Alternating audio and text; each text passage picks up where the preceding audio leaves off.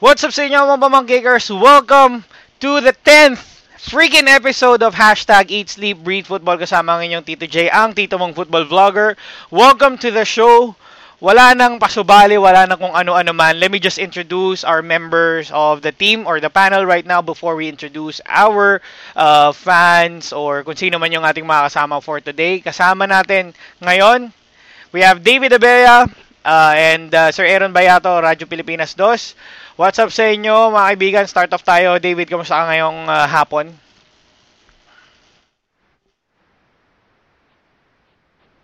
Podcast again. Congratulations for the 10th episode. Yes. Yes. Akalain nyo nakaabot tayo ng 10 episodes. Hindi ko in-expect yon. Aaron, ikaw kamusta ka? How excited are you for our today's podcast? First of all, good afternoon sa lahat. Sir David, magandang hapon po. Thank you ulit, Tito J, for the opportunity and nakakatuwa and very excited for syempre na this is our 10th episode. Job well done, Tito J, and to the rest of the crew, ng mga teammates natin sa ang Tito mong football vlogger. Vlogger. B/B. At tuloy-tuloy lang, all for the love of the game of football. All right, thank you so much, Aaron. Now, before we head into our entire show, I just want to thank each and everyone who's watching on over the stream. Makikita nyo, monitor ko rin. While doing the podcast, I'm also monitoring yung mga nanonood sa atin. We have, as early as now, we already have 20 viewers. Di ko na-expect to kasi over the last few episodes, since episode 1, I don't think na meron tayong I don't think I had this many viewers during the start of the show. Usually, pumapasok lang sila when they feel like, dyan na yung guest, andyan na sila. But now, thank you so much. Ang dami na nang nanonood sa atin. Start pa lang. Very good yan because we have some updates for you as well sa mga kapitbahay natin. And also, just want to give some quick shout-outs to Alexander Itik, Alerion Fuerte the second, yan, maraming salamat, and to our guests as well na papapasukin natin mamaya. Also wanna give some quick shout out and quick love to you, mahal. Hello, how are you? Ingat sa biyahe. See you tomorrow, I guess. See you tomorrow. Ayun. And again, like and subscribe to our, or actually follow our Facebook page, or like our Facebook page. We are now at 3,000 followers, or actually lagpas na ng 3,000. So let's keep them coming. Let's keep them coming. And also, yung 3,000 na yan, let's convert it to our subscribers as well, to our YouTube channel. For those of you who na bago lang dito sa ating stream, the hashtag Eat Sleep Football is just an initiative of ang tito mong football vlogger, yours truly, to ease up the pain of this pandemic, para makalimutan natin yung problema natin, and also to fill you in sa mga nangyayari around the world of football, at pag-usapan kung ano man yung mga dapat pag-usapan. Every Wednesday at 5:30 p.m. we go live, we talk to a lot of people, kung sino-sino kinakausap natin, and also every Friday we have this up on Spotify, and Saturday we have the replay of the podcast sa ating YouTube channel. So, hopefully you drop by the YouTube channel as well, kasi hindi lang yung podcast yung makikita nyo doon, makikita nyo rin yung mga kabalbalan ni Tito over the last 2 years when I started this, I think. Makikita nyo kung saan sana napadpad si Tito, and you will see the development of football right through Tito J's eyes, kasi marami tayong napuntahan. So, yun. Maraming salamat. Okay, let's head into our news for today. Kaya lang, ililipat lang natin to dito kasi baka mamaya makita nyo. Nagno-notes ako eh. May cheat sheet si Tito. Alright. So, yun. We've already seen the Vietnamese football come back, European football as well. We had a lot of footballing events that have already resumed thanks to the continuous efforts of the local organizing committees, the health authorities of each and every country. Now, kapitbahay din natin to. Our neighbors Singapore are now gearing up towards the resumption of the AIA Singapore Premier League. So, they're now entering phase 2 ng kanilang return to football protocols, wherein they are now they are now conducting training sessions based on the guidelines for safe return to football by the Singapore Premier League. Training sessions can be conducted with 5 players and 1 coach, with no intermixing of players between groups. Players and coaches are discouraged from heading drills, throw-ins, physical contact during training, and are advised to minimize handling or usage of the equipments. Also, shows here that these measures are adopted by the 8 Singapore Premier League teams or clubs based in Singapore, while Brunei DPMM, who's also part of the Singapore Premier League, thanks to the efforts of expanding their clubs out there, they will be following their own country's health protocols. So, nakikita natin na it's slowly coming back. The entire world is gearing to experiencing football again. Kudos to Europe, to Vietnam, South Korea, Taipei, or anyone else in Asia who's resuming their football seasons. Sana kami rin sumunod na sa inyo. Before we talk more about this, also we've got another news. This time from the ASEAN Football page or ASEAN Football Facebook page. AFC Cup 2020 is set to resume by September 23rd. So the 2020 AFC Cup is scheduled to return on September 23rd after nearly 6 months of suspension. So 6 months na pala yun, yung last time na nakapanood tayo. Parang close to 6 months na nga since the last time that we covered the football games. So match day 4 will start on the 23rd of September, match day 5 on the 26th, match day 6 on the 29th of September, and then the semifinals for the ASEAN zone are scheduled on the 20th and the 21st of October for the first leg. Final of the ASEAN zone is on the 4th of November. All of these are one leg kasi dati two-legged to. So all of these are now a one-legged competition. Semifinals of the interzonal are on the 24th and the 25th of November. Final of the interzone will be on the 2nd of December, and the AFC Cup final is scheduled on the 12th of December. So ayan.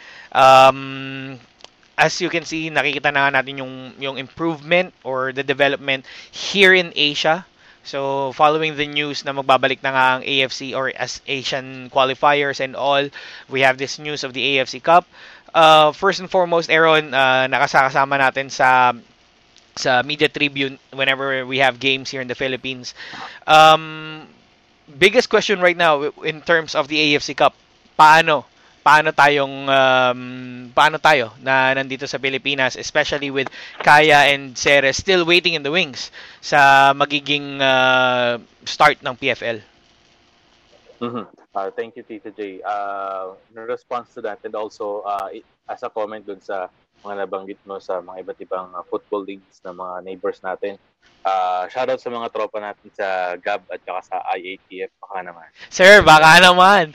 GAB and IATF, nagre-request po kami. The PFF already sent you the guidelines. Tignan nyo lang kung maigi. And also, sana tignan nyo rin yung ginagawa ng ating mga kapitbahay. Tignan nyo na lang si Singapore, Vietnam. Huwag na tayong lumayo kasi nandyan na sila. Tignan natin yung ginagawa nila. Baka kaya nating gayahin. Wala namang masama sa panggagaya yun. So, ayun, Sir Aaron, thoughts dito sa mga balita natin. Tama ka, walang masama sa panggagaya. And also, Tito J at Sir David, yung crucial din kasi na yung mga neighborhoods natin, yung mga neighborhoods natin na nakakapagsimula na ng kanilang mga leagues, it's really gonna be a cause of concern for our top 2 teams dito sa bansa, Ceres Negros and Kaya FC Iloilo, given that they're only limited to their own training at home, or kumbaga yung mga virtual group trainings nila. So doon lang sila nalilimit. They need to be able, as soon as siyempre payagan tayo ng national government, as soon as makapag-resume na sila na talaga ng formal training, they can shrug off any rust as quickly as possible para in case na talagang sabihin na ng AFC, hey, we can go to play na sa AFC Cup, resume na yung mga operations. Otherwise, gaya ng sinabi ni Mr. Nonong Araneta sa atin when he guested dito sa It's Free Football, that there's a possibility that there might be some matches na gaganapin na hindi dito. It's away. Mm. Will be playing away. So there's a possibility of that. So we don't want naman na ganun. Siyempre, pagkamat closed door, we want to make our players din comfortable by playing here. No?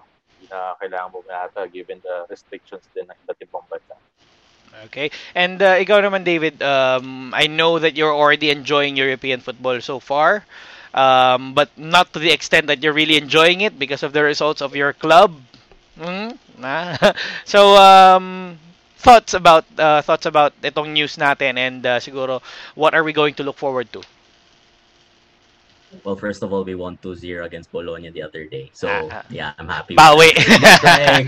Yeah, nabawi. So, yeah, I'm happy that Singapore is already slowly going back to its football. It's nice to hear that our neighbors are starting to, play again football. It's way better to, to train personally than doing the usual Zoom, virtual Zoom workouts like what Sir Aaron said.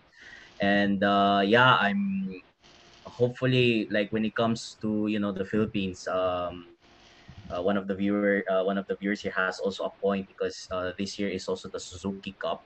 So we have, hopefully the PFF can try their best and make certain protocols, especially obviously for the safety of our players, to be able to play again in these certain conditions or situations.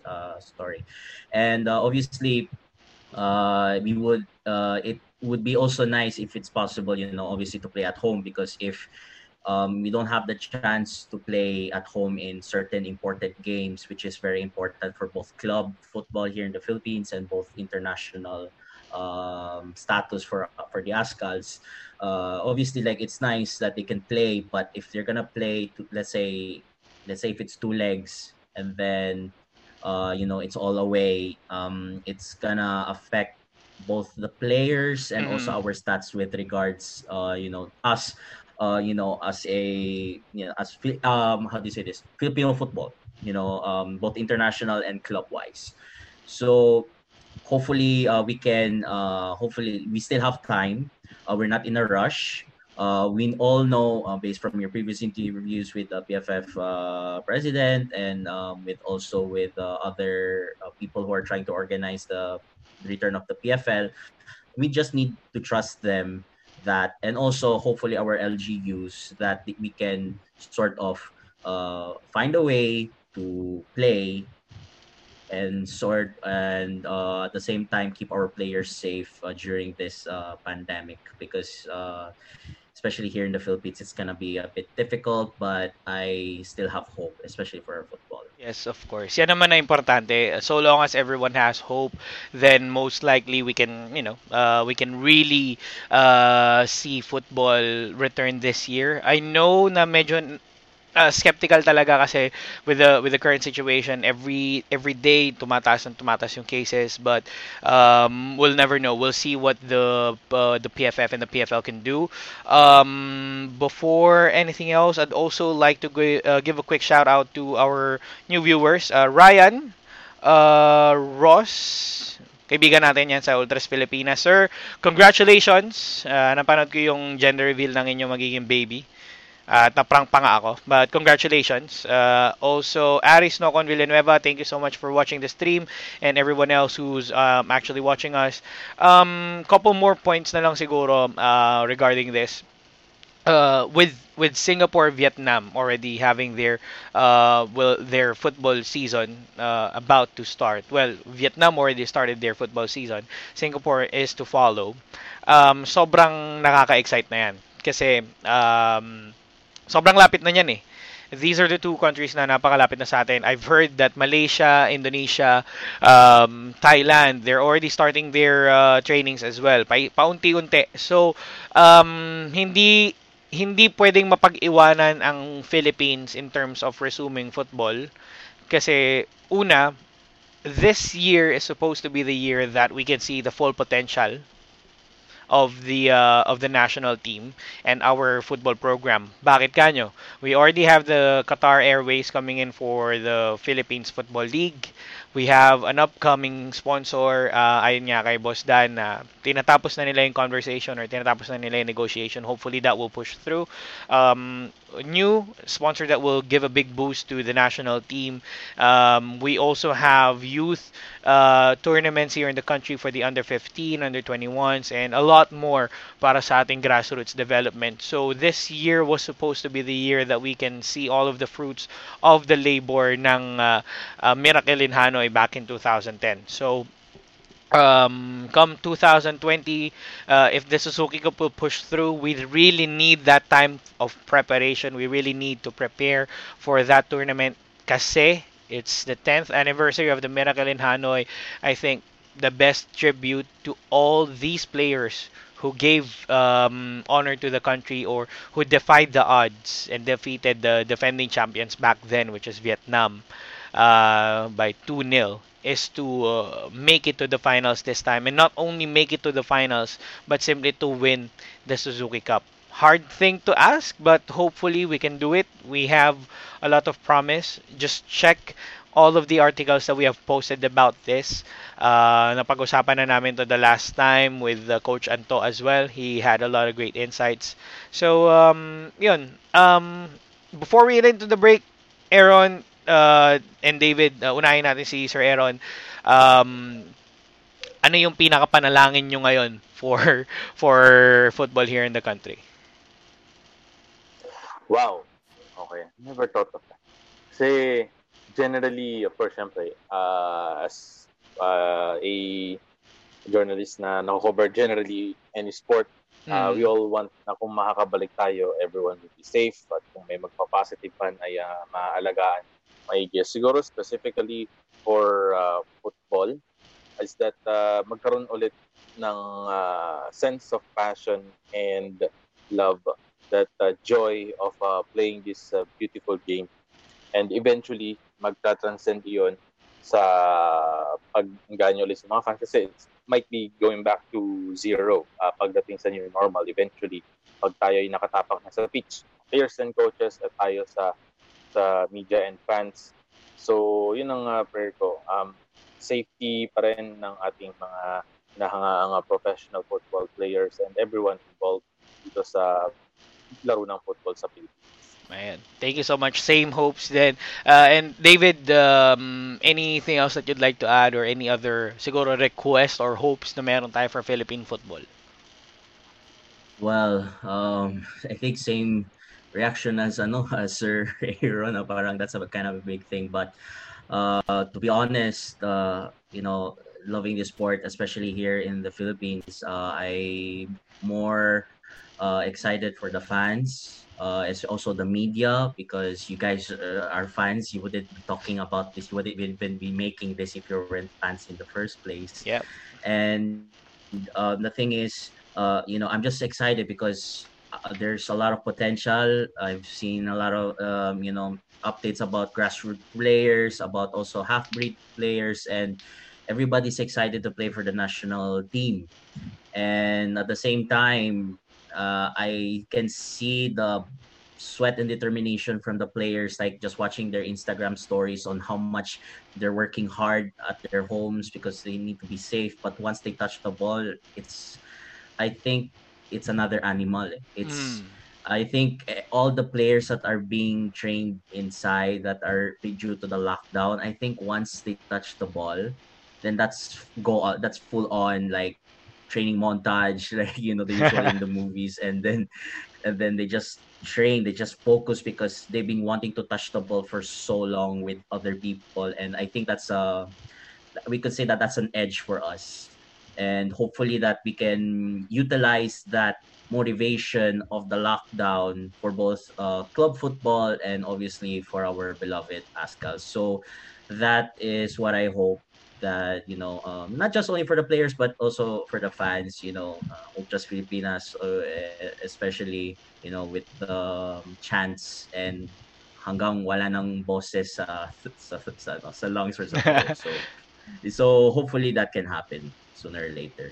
Yan. So, yan talaga yung pinaka-hope natin. So, sa pagbabalik natin, mga pamangkikers, we will have our some of our most passionate fans.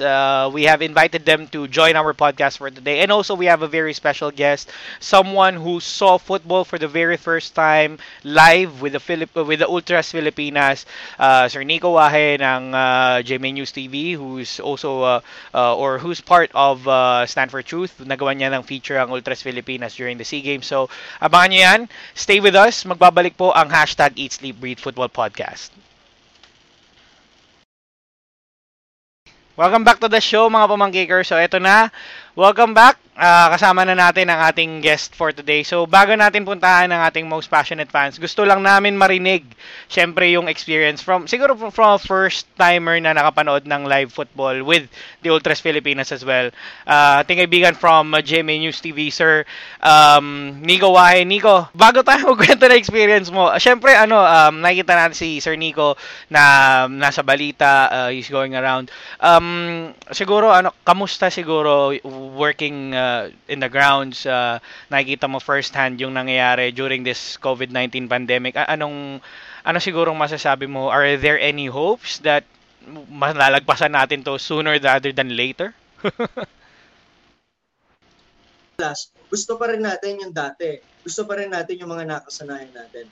Ako covering lives of Filipinos these days, medyo malaking ang pinagbago. As a reporter, parang may takot ka rin.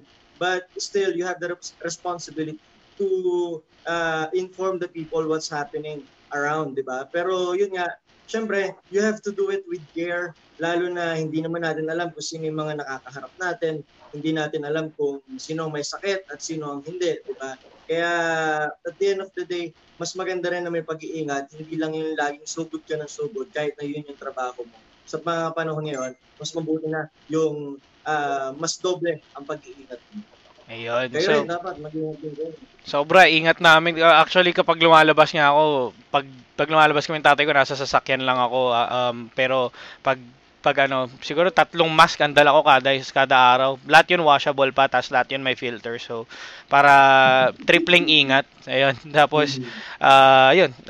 Ito kami ngayon, hindi na rin kami makapaghintay na matapos na talaga to kasi football talaga is something na bumubuhay sa aming lahat dito. So hopefully matapos na talaga to. Ngayon, pag-usapan natin ito na yung siguro yung naging start kung bakit nakilala namin si Sir Nico kasi during the 2019 SEA Games, syempre lahat ng media dito sa atin nag-focus dito sa laro na ito and karamihan sa mga football fans is nasa loob ng Rizal Memorial Stadium during the night where we defeated Malaysia via scoreline of 1-0 sa 2019 Southeast Asian Games. Nakita rin natin yung feature ni Sir Nico for the Ultras Filipinas. Pero bago natin ipakita yun sa inyo mga pamangkikers, eto lang, gusto ko lang alamin, kamusta yung experience kasama ang Ultras Filipinas and watching football for the first time siguro? Alam mo, kwento ko lang, pumunta talaga ako dun sa stadium just for work.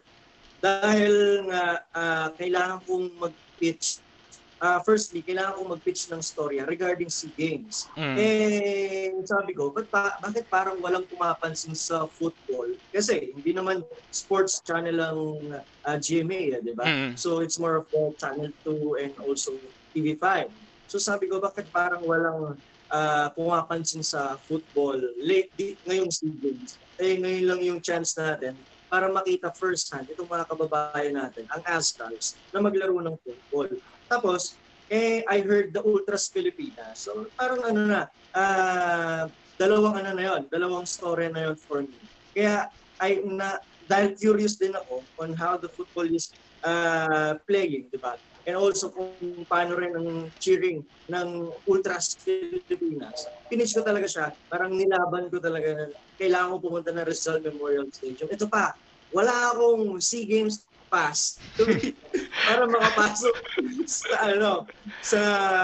sa Rizal Memorial Stadium. What I did, I became a fan. Naging as if I'm just a fan. Tapos, kasi lang ako mobile journalist ako So, pumasok ako as a fan. Vlogger, parang gano'n. Pero, sorry po. Pero, yun nga. Pero, nandun talaga ako for the work. At first, syempre, I have to find a certain person para para mag-guide sa akin kung ano bang gagawin. Kasi ang bala ko talaga doon, Ultras Pilipinas sure. So I have to find the proper person. Yun nga, may mga pinakilala sa akin. And ayun, sa labas pa lang nagko-cover na ako. Parang hindi pa nag-start yung game. Parang high intensity na itong nararamdaman ko. Hindi ba mauubos yung energy ng mga to hanggang mamaya? Sabi ko parang ngayon pa lang napapagod na ako. Kakayanin ko pa ba yung buong gabi? Lalo na alam ko, ang football matagal. Hindi siya tulad ng basketball na talagang hindi ka mag-overtime, hindi naman siya tatagal. And then yun, pagpasok dun sa venue, walang pagbabago, napakaingay pa rin, halos walang pahinga. Halftime lang siguro yung pahinga. And yun, first time in my life na nakapanood ako ng live football game. And I'm a basketball person eh. And on that moment, kailangan kong i-compare kung anong kinaibahan ng basketball and a football game. I'm a Ginebra fan. Ako po, si Sir James Moll, Ginebra fan din natin. Yes! Yes! I'm a Ginebra fan. So, alam ko kung ano yung intensity na hinahanap ko sa isang game. Kaya una pa lang sabi ko, pareho kaya ito ng basketball na every shot, maingay. Sa football, hindi ka naman laging nakaka-goal. Pero maingay pa rin all throughout the game. So parang yun yung different experience or difference ng basketball at nung football para sa akin. Na parang kahit walang every time na basket, every second basket or sunod-sunod na basket. For football, kahit yung malapit pa lang sa goal, because sa mga terminologies, kahit malapit pa lang dun sa goal, yung almost a goal for a team, for Astros, maingay pa rin talaga all throughout the game. So parang sabi ko, do I need to work? Parang I just need to capture the moment eh. Parang hindi ko na kailangan na magtrabaho. Parang I just have to roll my camera and itutok to sa mga mukha ng mga taong may ingay na to. Kaya yun lang yung kailangan kong gawin. Yung kailangan ko lang, yung update lang for halftime. Yun lang siguro yung kailangan na nandun yung mukha ko sa camera. And syempre, the celebration. And good thing, when Stephen Schrock scored the goal on I think the 93rd minute of the game. Parang lang yun. Parang 70 or something. Basta close. Parang few minutes na lang din bago matapos yung isa. Mga 70 minutes nung naka-goal siya. Yeah, mga ganyan. Parang buzzer beater kumbaga sa basketball, di ba? Konting oras na lang. Buti na lang, naka-roll yung camera ko on that moment. At nakatapat dun sa mga tao kasi sobrang intense na ng game. Parang, Sir Jamer, on that, di ba? On that game, kapag natalo tayo, wala na. Tama ba? Draw or talo, wala tayo nun eh. Kasi the first game against Cambodia, draw, and then talo tayo versus Myanmar. So, the last two games, must win. Yung Malaysia, must win yun. And then the next game, which is against Timor-Leste, kailangan natin manalo by as much as 6 goals that time. So, nung game na yun against Malaysia, yun yung perfect time na nanalo tayo kasi we needed that win. Ayun. Na parang sakto pala itong ako, napakagandang binyag, kumbaga, sa isang baguhan sa football, yung nangyari sa akin na hindi lang yung intensity of the Ultras Pilipinas, pero pinakilala rin sa akin yung larong football, larong Pilipinas football, larong Ascalds, di ba, na talaga heart, all out, all heart din. Never say die that, kumbaga, sa basketball, pero napakagandang experience niya na parang I am there para magtrabaho pero hindi ko naramdaman na nagtatrabaho ako. And on that moment, first time I became biased of covering kasi nga Pilipinas yung kino-cover ko. Eh ngayon nga, itong suot ko ngayon, this was after the game. Nakita ko na may nagtitinda sa labas. Mm-hmm. Di ko alam kung alam niya ba na nanalo ang Pilipinas sa loob at pagdating doon sa labas, nag-alok na ng marami. Pero sabi ko, parang napakasarap magsuot ng Pilipinas shirt or jersey right after that moment na nanalo tayo na gusto natin pakita sa mga daming doon di ba? Other nation na naglalakad around Rizal Memorial Stadium. Sabi ko, I needed this t-shirt parang remembrance lang din and to remind me na I've been part of 2019 SEA Games in a win by Azcals against Malaysia. At naging part ako ng Ultras Pilipinas at gusto ko bang ulitin after that game sa SEA Games na yun. Ang sarap sa pakiramdam. Kumbaga pwede ko ikwento sa magiging anak ko kung may hilig man siya sa football. Napakaliit na bagay, saglit lang na moment with the football fans and with the Azcals. Pero malaking impact siya on the perspective of a sports fan na hindi lang pala basketball ang sikat sa Pilipinas. Football.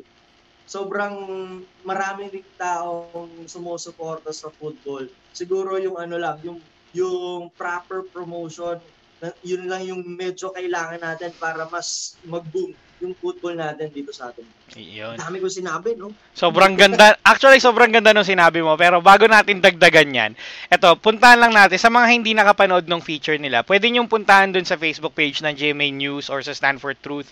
Pero habang nandito kayo sa stream, ipakita na namin sa inyo kung ano yung kinalabasan actually nung naging story niya. So, puntahan lang natin. Tapos, pagbalik natin, Nico, kasama na rin natin yung mga passionate fans natin. Kausapin na rin natin sila with Aaron, David, ikaw, Nico, and the rest ng kasama natin ngayon sa ating podcast. So, puntahan lang natin tong video na to. And 3, 2, 1...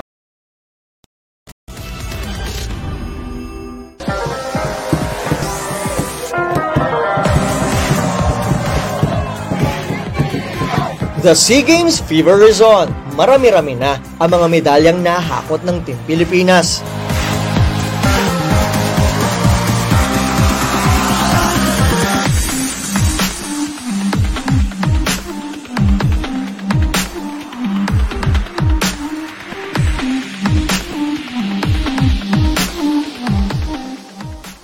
Kaya naman ang Pinoy fans want to sawa rin sa pagsuporta.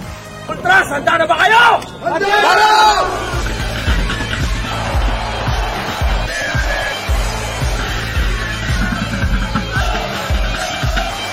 Isa sa talaga namang all out sa pagsuporta sa ating national teams ay ang grupong Ultras Pilipinas. Taong 2012 nung nabuo sila at madalas nakikita sila sa mga football game ng Azcals. Ultras is a form of support na kakaiba doon sa usual na support na nakaupo ka lang, pumapalakpak. Hindi siya yung ganong klaseng support. You see, merong drums, may kantahan. Festive ang pag-support ng Ultras. Yun talaga yung target namin is for football to be known here in the Philippines. At ngayong SEA Games, mas mararamdaman daw ng Team Pilipinas ang kanilang suporta. There's also plans sa iba nga sa hockey, kahit minsan nag-uusap kahit nga sa chess, magaganito kami. Noong Biyernes, muli silang lumabas para suportahan ng Azcals. Sa labas pa lang, ramdam na ang gigil ng Ultras Pilipinas nang simulan nila ang kanilang tradisyon na kung tawagin ay korteyo. Korteyo is parang parade. We're trying to show everybody na nandito na kami, parating na yung mga Ultras, yung nagsusupport sa team. So it's more of parang pagpapakita ng lakas ng suporta namin sa mga Azcals.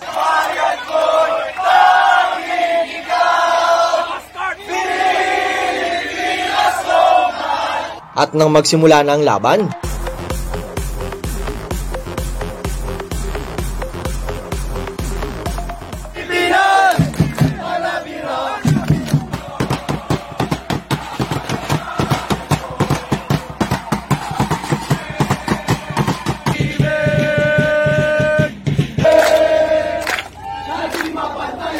halftime na ng laban ng Azcals at Malaysia pero wala pa rin nakakaskor. Nag-iinit ang laban, pati ang Ultras Pilipinas nag-iinit na rin. Abu Bagyo! Abu Bagyo! Nagigiba!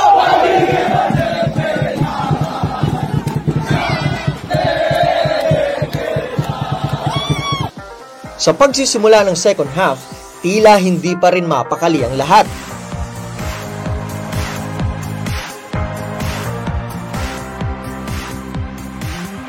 Hanggang sa naka-goal sa 73rd minute si Stephen Schrock.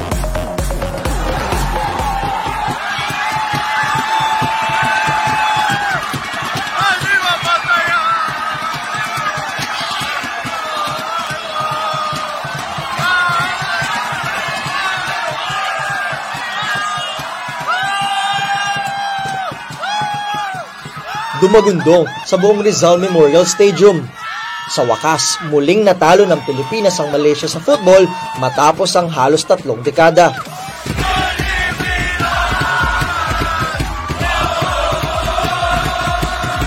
Nakikita mo ba yan? Yan ang ibig sabihin sa amin yan. Pilipino tayo! Matapos ng grueling 94 minutes of action dito sa Rizal Memorial Stadium, panalo ang Azkals 1-0 kontra Malaysia. May pag-asa para sa medal round. 1991! This is our house! This is our country! This is our land! This is our country! Para sa Ultras Pilipinas, hanggat nag-aalab ang puso, kailanman ay hindi sila titigil sa pagsuporta para sa perlas ng silanganan. Kasama ang Ultras Pilipinas, I am Nico Wahe, and we stand for the Philippines and for truth. Na-announce ka na. Ken, Yes. kamusta ka ngayon? Ayos naman, Tito J. Kasama rin natin na hopefully sa mga darating natin. Working from home ngayon. Nice. So, medyo busy as of late due to the pandemic, syempre. Pero syempre, di mapag-iwanan yung love natin for football. Syempre, ano natin yan eh. Football is like my girlfriend. Wow. Babalikan natin yung football is my girlfriend na yan. Dito naman tayo sa nag-iisang babae ng podcast natin ngayon at dapat kasama natin si Tita Sai, but due to some important matters, she will take a rest muna sa ating podcast. Hopefully we'll see her soon. Precious, kamusta? Shoutout muna kay Tita Sai, Tito J. Iniwan niya ako dito. One of the boys to J. Joke lang. Ingat ka, Tita Sai. Okay naman ako, Tito J. Medyo buryo lang kasi walang work sa ngayon.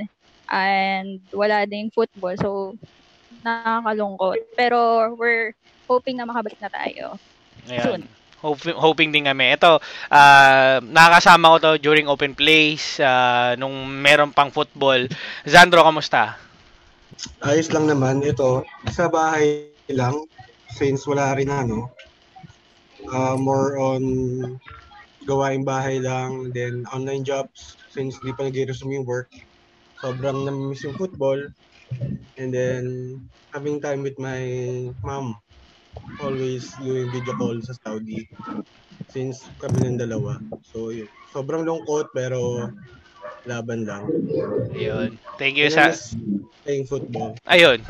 Importante 'yon. Ako rin nami-miss ko na maglaro. Narinig na natin yung side ni Nico kung bakit siya naging, or ano yung pakiramdam niya while watching football during the 2019 SEA Games. Ito, simulan natin kasi sa inyo mga hindi nakakakilala dito kay David. Ito, passionate talaga to. Sobrang passionate nitong tao na to. To the point na halos nakatrash talk na namin to. Back in the PFL days.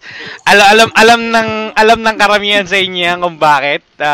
But ito, how did you started falling in love sa football, David? Yeah, I started falling in love with it like mga 2001, 2000. Actually in 2002, with the 2002 World Cup in Korea and Japan. I didn't really know anything about football. And that's the first thing of football I watched.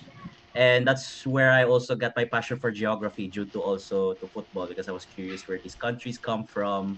I used to collect also the stickers, everything. And I fell in love, with the phenom, Ronaldo Nazario, the number 9. And si Ronaldo Taba. Yeah, Ronaldo Taba.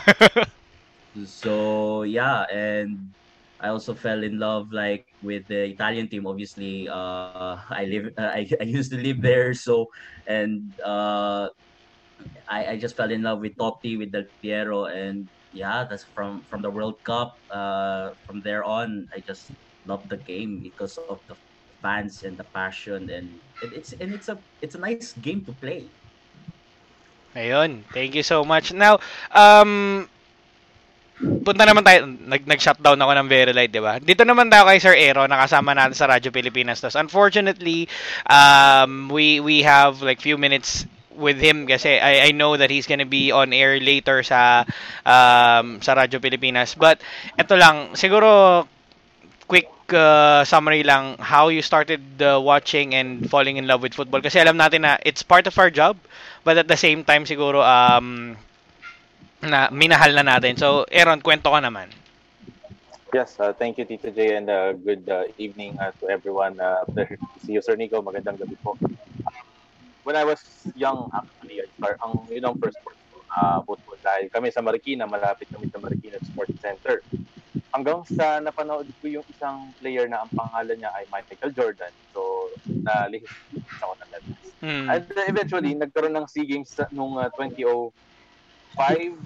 Yes, 2005 dito sa Pilipinas kung saan ako sa Marikina Sports Center ng women's football. Panahon pa yun ni na coach, dating player pa siya, Let Pinzon, and the others. So doon ko ulit na pampalad ng football, and then I started to appreciate the sport itself. Di ko man napapanood yung mga European leagues, but tuwing may mga updates tungkol sa national teams natin, mas doon ako nag-pay attention. And eventually, the 2010 game, kung saan nagkaroon ng miracle in Hanoi, at doon na nagsimula ulit yung talagang pagtutok namin sa football. Honestly, mga kaibigan, to share with you, hindi po ako ganun extreme expert sa European football league natin because I chose to watch and learn more on our own local league and of course our own national team. Given din kasi that sa amin po sa CSR Sports Radio, now called Radyo Pilipinas, so we tend to focus more on our national teams, kung ano mang sport ang aming beat. So, yun, we do appreciate and love the sport. Compared to before, we've taken a lot of steps. May mga konting hiccups din along the road, but eventually, management and the fans are doing what they can. Kami din po, mga kapatid, they are doing what they can to promote this beautiful game. Siguro, ang which ko lang, it's just that yung pag-promote nung fairness and of course yung diversity din na sport and sa mga fans din na malaman din natin na gaya nga nung sinabi ni Sir Nico na yung pagtutok din ng mga kababayan natin, hindi lang sa basketball, of course, given, but yung like yung football, dahil napaka-exciting yung laro. Actually, yung Southeast Asian Games, isa din sa mga talagang dinayo na surprising, not that surprising, yung gymnastics with our national athlete, Kaloy Yulo. So, Filipinos generally, they love the sport and definitely they will really love football as soon as payagan tayo ng national government at makabalik ang PFL and moving forward, yung magiging popularity din ng football hopefully can be at par din sa pagmamahal natin sa mga other famous sports natin like basketball, volleyball, and boxing. Tito Jay and everyone. Ayun. Thank you so much, Aaron. Now, bago tayo magpunta sa break, Sir Nico, again, thank you so much siguro from the bottom of my heart and the rest of the Filipino football fans, especially mga nasa Ultras Filipinas. We would like to thank you for doing that feature ng Ultras Filipinas during the Southeast Asian Games and of course the Philippine football match as well. Sobrang laking tulong nun. Actually, nung nilabas mo yon last few weeks or months na lumabas ulit na pag-share na naman ng mga football fans. So maraming salamat. Ikaw ano lang siguro as a first timer nung live football match, what are your hopes na lang siguro for football here in the country, and will we see Sir Nico Wahe join us again in the future events? Ayun, may pleasure naman na i-cover kayo at makita yung ibang perspective ng sports sa ating bansa na yun nga, hindi lang basketball. Siguro, hopes, tulad ng sinabi ko kanina, siguro full support. And also, Filipinos have to love other sports other than basketball. Hindi naman sa sinasabi ko na we cannot excel on basketball. But there are sports na mas feeling ko na mas swak sa karakteristik ng mga Pinoy, sa features ng mga Pinoy. Feeling ko yung football is one of the sports na pwede nating mas i-hone pa at mas mahalin. Tingin ko mag-excel tayo dito in the near future, so super near future. We can be somewhat powerhouse siguro on our own region, lalo na dito sa Asia, di ba? Unti-unti naman yan eh. Ang sports naman, hindi naman yan overnight. You can shoot for the stars agad. There's a timeline. there's a there's a system that we have to put in para makamit natin yung mga gusto nating mangyari. Lalo na dito sa football na unti-unting umuusbong dito sa Pilipinas. And ayun, thank you for the fans like you na hindi nagsasawang kumapit, hindi nagsasawa na panoorin at sumuporta sa mga sa ating national team. So, galing kayo sa iba't ibang football clubs. Pero nagsasama-sama if ever there's an ASCAL game. At yun yung importante na yun. We are divided kapag gusto natin dun sa mga different ball clubs natin, football clubs. Pero may mga araw, mas maraming araw na magkakaisa tayo as a football fan. Sana ako din, mas lalo ko pang mahalin yung football. Pagtapos minahal ko na doon na yung pagmamahal ko sa football right after that game. I tend to watch other football games after that ASCOS game. Yun, napakalaking bagay nyo rin sa akin. Binuksan nyo yung utak ko sa ibang bagay dito sa Pilipinas na hindi lang basketball but there's still a football on our nation. Salamat mga sir. Ayun, thank you so much Sir Nico and Sir Aaron. Ngayon mga pamangkers, we'll just go on a quick break. Pagbalik natin, kausapin natin yung ating mga fans na kasama natin ngayon, especially David, Ken, and everyone else na meron dito. So, maraming salamat ulit Sir Nico and Sir Aaron sa pagsama nyo sa ating podcast for today. And stay tuned lang tayo mga pamangkers. Babalik tayo in just a few minutes. Alright, bago magkaroon ng kalokohan dito sa stream na to, mga kasama na nag-uusap kami off-cam. Welcome back sa ating hashtag Eat, Sleep, Breathe Football Podcast episode 10. Bago yan, magpalakpakan muna tayo para marinig tayo. Yan. Alright. So, kwento ko lang sa inyo mga pamangkers. Habang off the cam kami, nagkukwentuhan lang kami about stuff, about football shirts and all. And speaking of football shirts, bago natin pag-usapan yung napag-usapan natin kanina. Speaking of football shirts, po-promote lang ako mabilis. Yung nakikita nyong commercial dyan is two companies or two clothing line. First one is Jersey Dior. So, pakita ko lang ito. This is my West Ham away kit. 2019 away kit. Ayan, yung suot din ni Sandro. I think that's from Jersey Dior as well, kung di ako nagkakamali. So, ito. Yan. Punta lang kayo sa Facebook page ni Jersey Dior and sa kanilang online shop. Kasi, until June 30, we have a promo code which is 50 Tito FV. Nandyan naman yan sa description. Tama ba ako? Oo, tama. 50 Tito FV. Tignan nyo lang. Wherein you will get 50% discount on all jerseys na meron sila until June 30. Miss the chance. Diba? Isipin nyo naman, di ba? Isipin nyo naman, parang para sa inyo, ginagawa ko ng paraan. Tapos, second one, hopefully, mapansin din tayo, Kronos. Ito yung work shirt nga pala nabigay niya sa akin, si Kronos. During the time I was working with, during the time that we're still working with the Sevens Football League before the pandemic and One Play Sports. Ayan, ito yung gamit namin every Sunday. So as you can see, full sublimation, kung hindi ako nagkakamali, yung kits nila. And also itong shirt na suot ko, this is from Kronos Philippines as well. So drop by their Facebook page, Kronos Athletics, nang makita nyo yung mga kits nila. Even during this pandemic, hindi lang football shirts ang kanilang ginagawa, but they're also selling, or they're also producing PPEs and face masks. So yun, enough ng promotion. Maraming salamat sa mga sponsors. Kuno, maraming salamat. And bago lahat, dahil nag-notify sa akin, I love you. See you soon. Sana all. Lalanggam ako, pre. Okay, so nakausap natin. Sana all. Ito Jay mapagmahal. Ito Jay lang malakas. Okay na tayo. Pwede na tayo mag-usap? Pwede ba tayo mag-usap about football? So, puntahan na natin. Nakausap na natin si David on how he fell in love with football. Let's move over ito. Bagong kasama natin, but actually, he's someone that I'm monitoring under my wings right now. Kalahin mo yun, parang 2 years ago I'm just a nobody in football, but now meron na akong someone na tinutulungan in terms of creating football articles. How time flies by. We have Glenn Casas of the 6 Yard Box Burgers and Sports.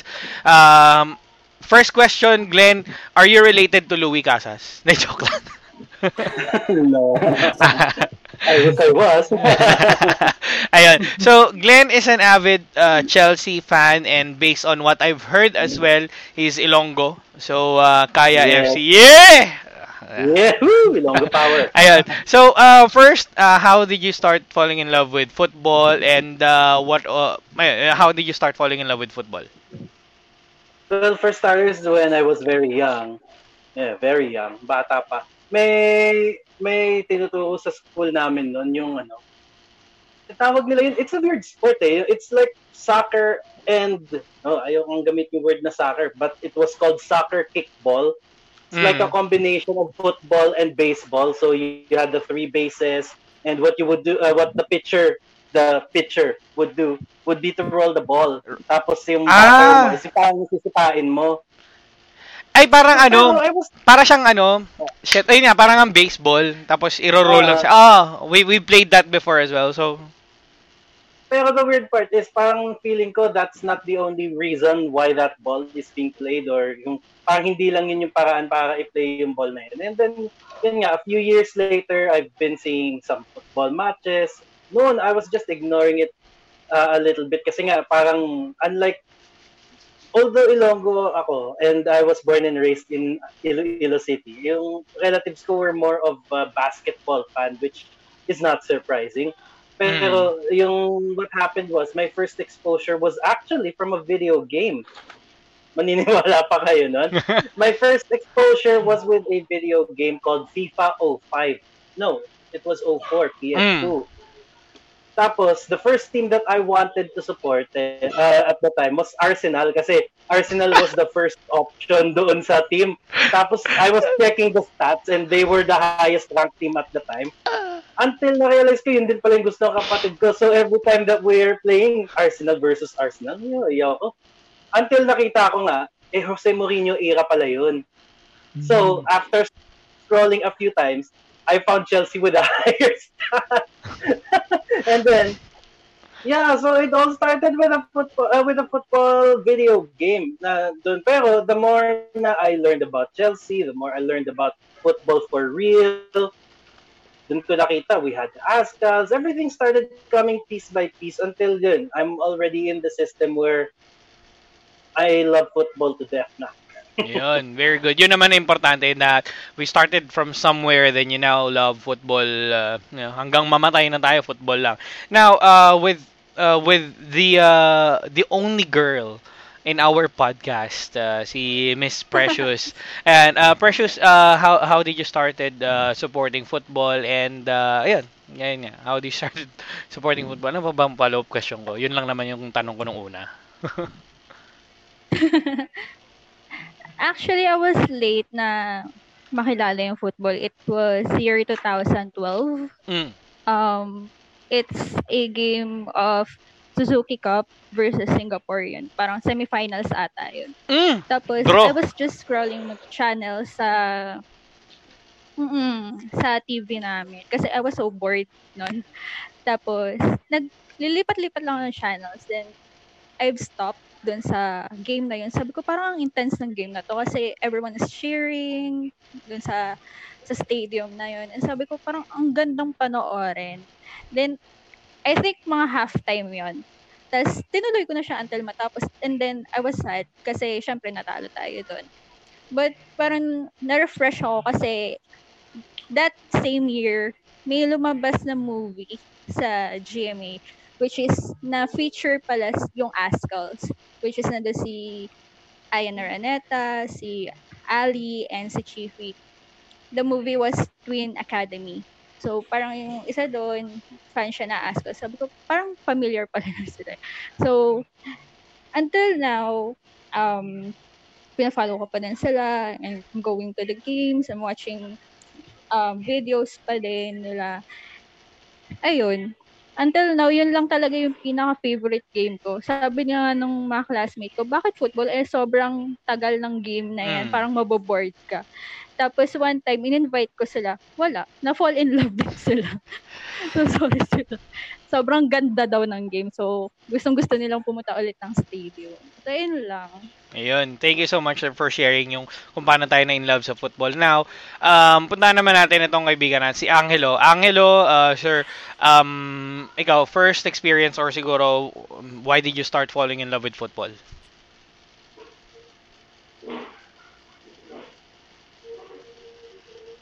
Angelo? Angelo? Gising ka pa ba dyan? Natutulog si Angelo. Puntahan muna natin to nawala si Angelo. Babalik yan. Puntahan natin ito kaibigan ko, si Kent. Kent, paano nag-start ang relationship or ang love story between Kent and football? Hello, narinig mo na ako? Narinig. Yes. Loud and clear. Nag-start talaga yung interest ko sa football. Same with David. Naalala ko nung napanood ko yung 2002 FIFA World Cup sa PTV4. And NBN pa yun eh. Yung opening game between France and Senegal. Yun. Actually, bored lang din ako nun. Nalipat yung TV. Yun. Tapos ayun na. Since di ako marunong maglipat ng TV nun, yun na. Pinanood ko siya ng buong laro. Tapos doon na po ako yung interest ko. I was only 6 by that time, but I remember vividly na pabalik-balik ako ng channel noon para manood na ng starting from the first match, I was hooked. Yun, maliban sa France and Senegal, napanood ko pa noon is Brazil versus Costa Rica. Then yung Germany versus USA na quarter final. But after a few years, nawala yung ko kasi syempre yung 2006 yata di napalabas sa TV yun eh. Nabuhay yung interest ko sa football 2010 FIFA World Cup. Nasa Studio 23 pa yun. Madaling araw yung mga laro. Early morning. Yun. Ayun. Then, Go. Ko yun. Then, after nun, yung Miracle in Hanoi na. Di ako aware na may national football team pala tayo. Yun. Then, doon na nagsimula. Nung nakita ko sa dyaryo sa school, may football team pala tayo at nanalo pala. Then, from there, everything came together na. Until now. And ngayon, certified football addict na. Alright. That's really great to hear, Ken. Now, eto kanina nawala to eh. Punta naman natin si Angelo. Angelo, buhay ka na ba? Pwede ka naman namin makausap?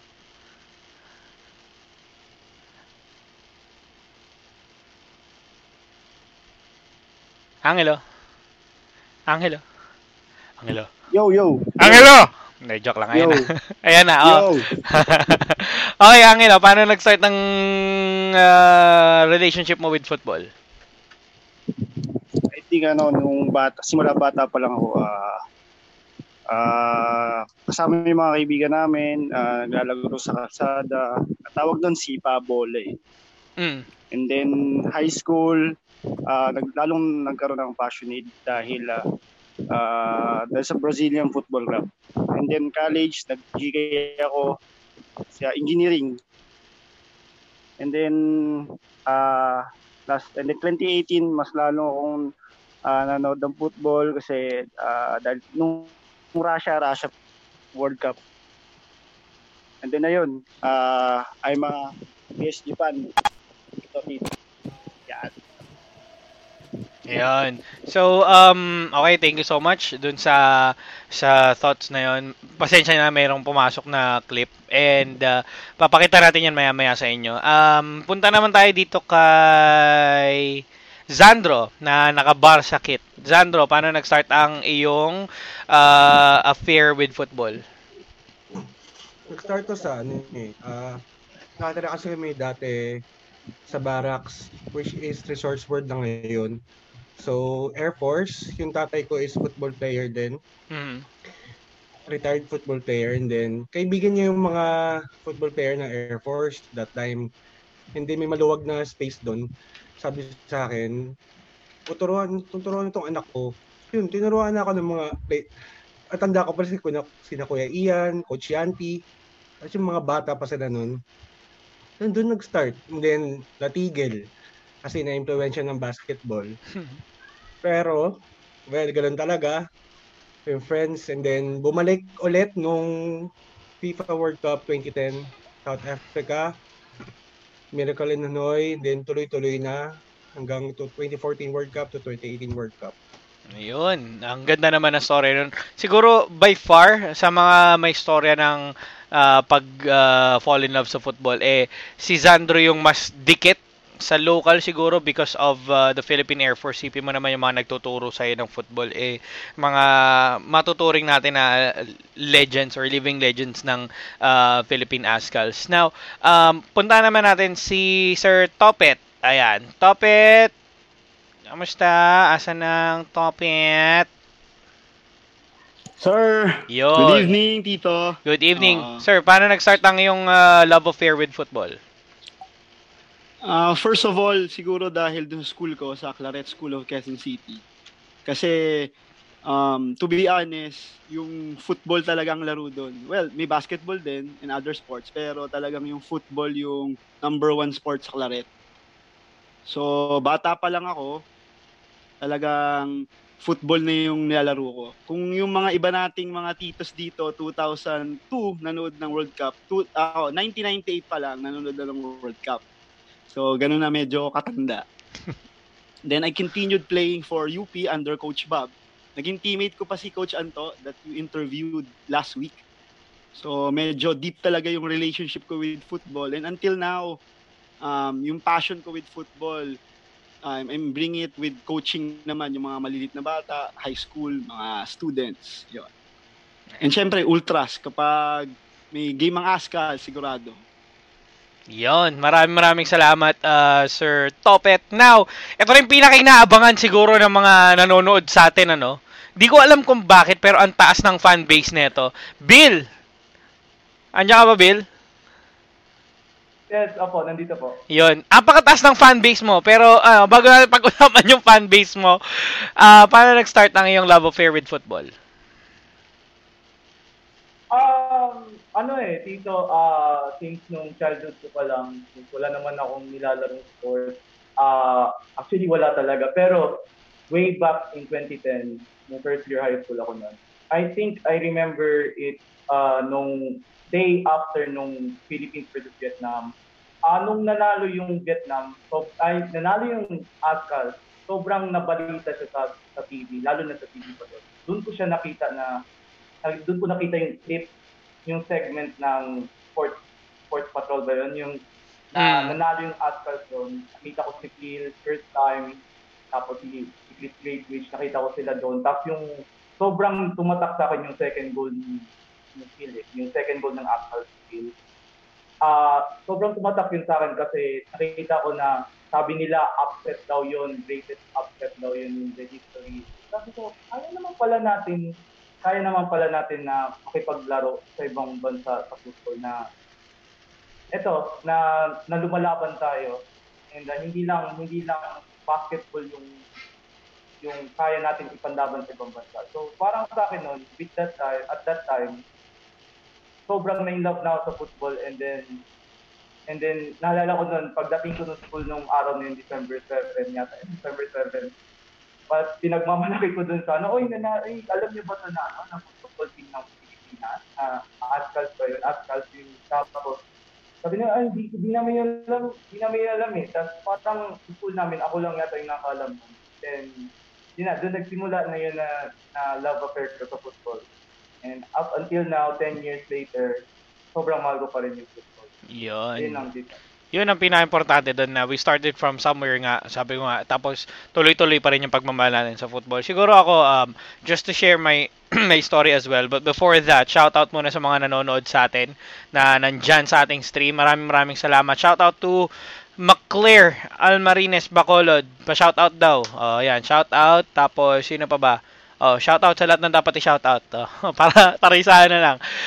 Siguro ako, I started watching, or siguro my love affair with football started back in 04, 05. or 06, kadalasan na pinapanood ko was Barcelona. Since alam ko nasa BTV pa dati yung Champions League. Tama, nasa BTV pa nga ata. Weird kasi basketball channel siya but they have football as well. Kung di ako nagkakamali Then I was watching them, and syempre, the only person that amazed me was Ronaldinho that time, but also napapanood ko na rin si David Beckham, na siguro I'm just so fortunate that I've seen him twice already here in the Philippines. Once nung LA Galaxy match versus the Azcals. Saktong-sakto yung kwento ko mamaya. And then nung sa Film Life 7's football clinic nung nagpunta siya rito. So yun, started watching Barcelona, and then during that time talagang naghahanap ako ng paglalaruan ng football dito sa atin kasi ako yung tipong practical kasi akong tao. Gusto ko munang experience yung laro bago ko tuluyang mahalin yung sport. And what happened was wala akong mapaglaruan, wala akong makalaro kasi puro basketball courts and then all. Sabi ko, okay, nonood na lang ako ng football. Then, gaya ng mga kasama natin dito na we're confused as well before 2010, wherein hindi natin alam na the Philippines actually have a football team. Or kung meron man, hindi pa natin sila ganong naririnig because siguro we are really the whipping boys of Southeast Asia that time. Naririnig-rinig lang natin yung kwento ng mga kasama natin sa media like Sir Sidelf Tupas, we're in the SEA Games in Bacolod and all, but as in wala talaga akong idea nun. Then enter 2010, I was watching the World Cup as well, or I watched the World Cup, Spain, then sabi ko, do we have a national team? Saktong-sakto, by December we have the Suzuki Cup, and I remember watching siguro not the entire match, but just on the right time that I tuned in. Kasi the time that I tuned in was the very first goal for the Philippines against Vietnam. And sabi ko, oh, wait.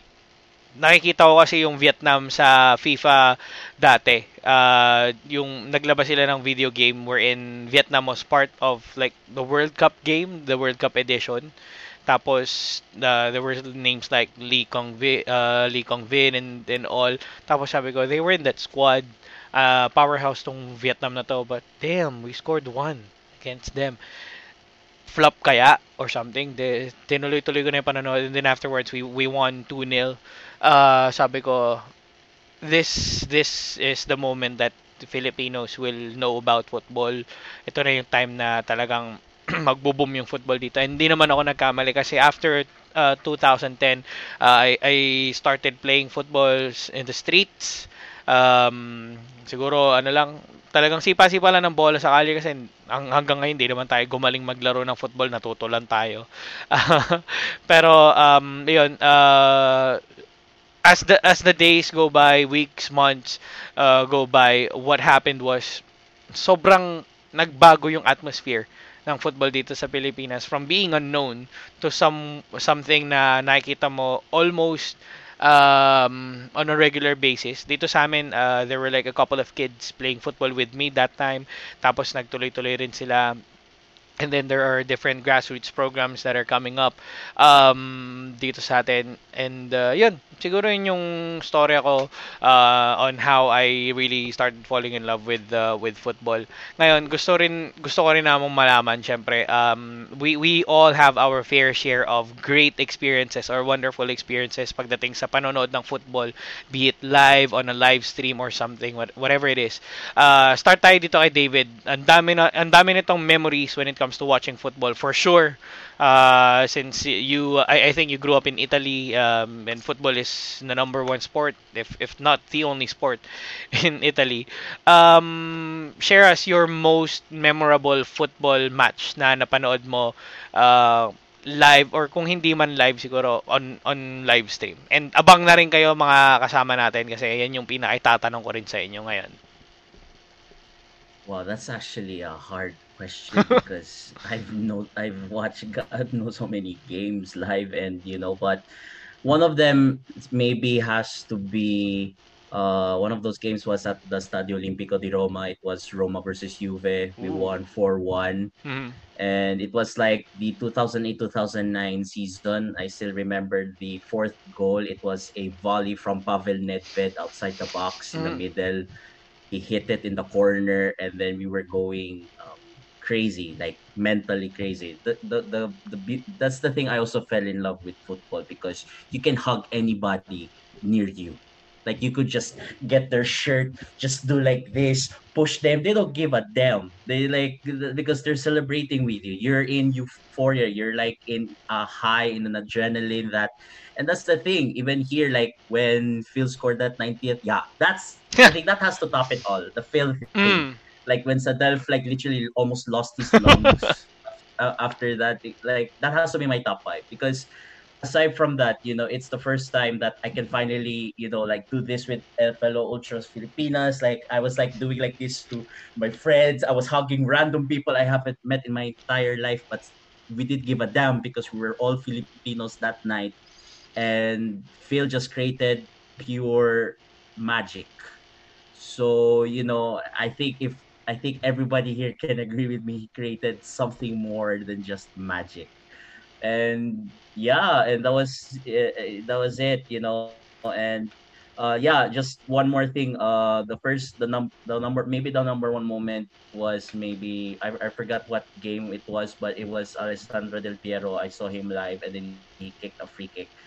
Like, I know it seems simple, but knowing Alessandro Del Piero for that, and you see him live and he does that, There's sorry, no simple it's goal just giving, for Del Piero, you know.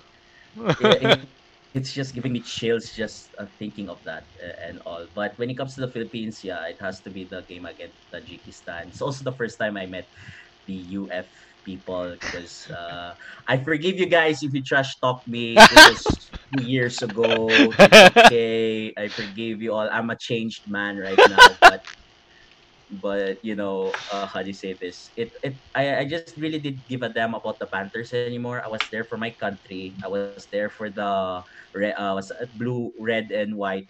And yeah, and I gave it all, and I think everybody in this chat gave it all, lost their voice, lost their minds. And yeah, that's basically one of the best football moments, because you can have it in basketball, oh, yeah, of course, but it's just, there are things in football you just can't explain to anybody. You just have to experience it. Exactly. Yeah, I will explain as well. I have something to tell you as well as a memorable moment for me. But bago ako, let's go over the rest of the gang habang we still have time. But we're gonna go on a short break siguro after Precious. But we have Glenn. Glenn, ikaw, ano yung pinaka-memorable experience mo while watching football? Well, there are two actually. First is yung sa Chelsea, which was 2012. So, anong nangyari with Chelsea sa 2012? Part of fans? Actually, ito yung mga gusto kong maging masamang nilalang, pero sabi ko okay lang. Be professional, it's your podcast. Go on, Glenn, go on. Yeah, I'm not gonna diss you in front of your podcast, but we won. Kasi ang nangyari nun, yung ate ko, yung sister ko, meron siyang yung uso nun yung globe tattoo stick. Mm. So, yun lang yung paraan para magka-net yung PC ko nun time. So, umuwi siya nun. Late na yun, mga 3 in the morning yata. Basta very, very dark. Tapos, dun ako sa room kung saan natutulog na yung mga kapatid ko while ako nanonood ng Chelsea game. And you know how tense it was after attack of Barcelona. Yung talagang, you know that something's about to come, and then Messi got the penalty and he flopped it. Oh yeah, it hurts na. Para nabubwisit na ako nung tumawa siya nung. Sige, tuloy. Pero hindi yung talagang kaya siya naging memorable dahil nga kay Fernando Torres. So yung remember when you told on a previous podcast you told I was told that he was a big flop because of that. Pero that time talagang yung tumaas yung tingin ko bigla kay Fernando Torres just because of that. Well, let's be honest, that was a very easy goal for him, no? there was no one in front of him except Valdez. So, yun. And so, nung madaling araw yun, it was night. It was really, really dark and everybody was sleeping. And I cannot shout. Nung naipasok na Torres yung goal, yung alam mo yung nagwawala ka in silence, yung gumaganong ka sa PC mo pero hindi ka, naka-mute ka lang sa sarili mo. Ganun yung feeling. Gusto mong sumigaw pero tutulog yung mga tao, nisip nila baka mabali na ako. Yun yung first experience ko. Second is just like with David's Tajikistan. Nandun kami ang asawa ko lang. Asan ganun? Pinaka-left side ng stand. Sa Ultras din? I think, not sure kung, alam ko malapit kami sa Ultras nun. Kaso nga alam mo naman, na-intimidate ako sa Ultras. Buti hindi pa niya ako kilala that time, David and Kent. Pero honestly, gusto kong pumunta dun. Kaso baka mamaya, parang hostile pala sila kapag non-member ang makikisali. Ay, hindi naman. Okay, hindi ko kilala. Hindi naman totoo yun. Everyone's welcome naman dun. So yun, napakagandang moments. Let's check next. Let's go over to Precious. Bago tayo mag-break, Precious, ano yung siguro best moment of you watching football? Siguro ano na lang. Lahat naman siguro sa atin dito, kung hindi ako nagkakamali. Thumbs up nga lahat kung nakapanood na ng football ng live. Dito sa atin. Lahat naman, okay. So, ito, para madali, para simple sa atin, tsaka para hindi na ako masaktan kung meron mga kwento about Barcelona dyan. Okay. Ano yung best experience mo or best match siguro para sa'yo na napanood mo ng live dito sa atin? Siguro yung sa qualifier sa Maldives, AFC yan. Kasi yun din yung first game ko na ma-watch sila na live. That was March 24, 2013, if I'm not mistaken. Mm-hmm. That is versus Cambodia. And we won doon ng 8-0. And kasi yun yung time yata na on first half, nag-brown out sa stadium. Tapos on the second half naman, umulan ng malakas. So, diba kasi ang ko noon, hindi kami sa grandstand, sa bleachers kami. So sa bleachers, bawal yung payong, kino-confiscate, ganyan. So kaming mga fans na nandun na may payong, pinalabas kami.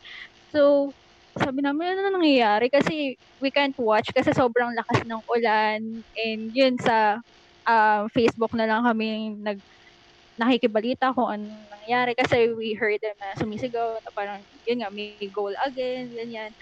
Tapos doon, kasi, ang saya lang, kasi that was my first time na mapanood sila ng live. Tapos, meron pang new friends na nakilala, ganun. Tapos yung experience din, kasi pag uwi namin, doon sa may palibot ng stadium, baha. So, umuwi kaming basang sisiyo. Pero, the experience was so great, and sobrang happy na nanalo tayo that time. And nag-qualify tayo sa Maldives. Wait lang, Precious May nambubuisit sa atin May nambubuisit sa akin dito sa Papakita ko lang sa inyo. Yes, I see. David, that's not the time, no? Nasasaktan ako. Pero sige lang, tuloy natin yung Maldives, ayun, versus qualifiers. Then, kamusta? Yeah. I mean, sorry na kasi ako ni Lokong David Go lang, tuloy lang.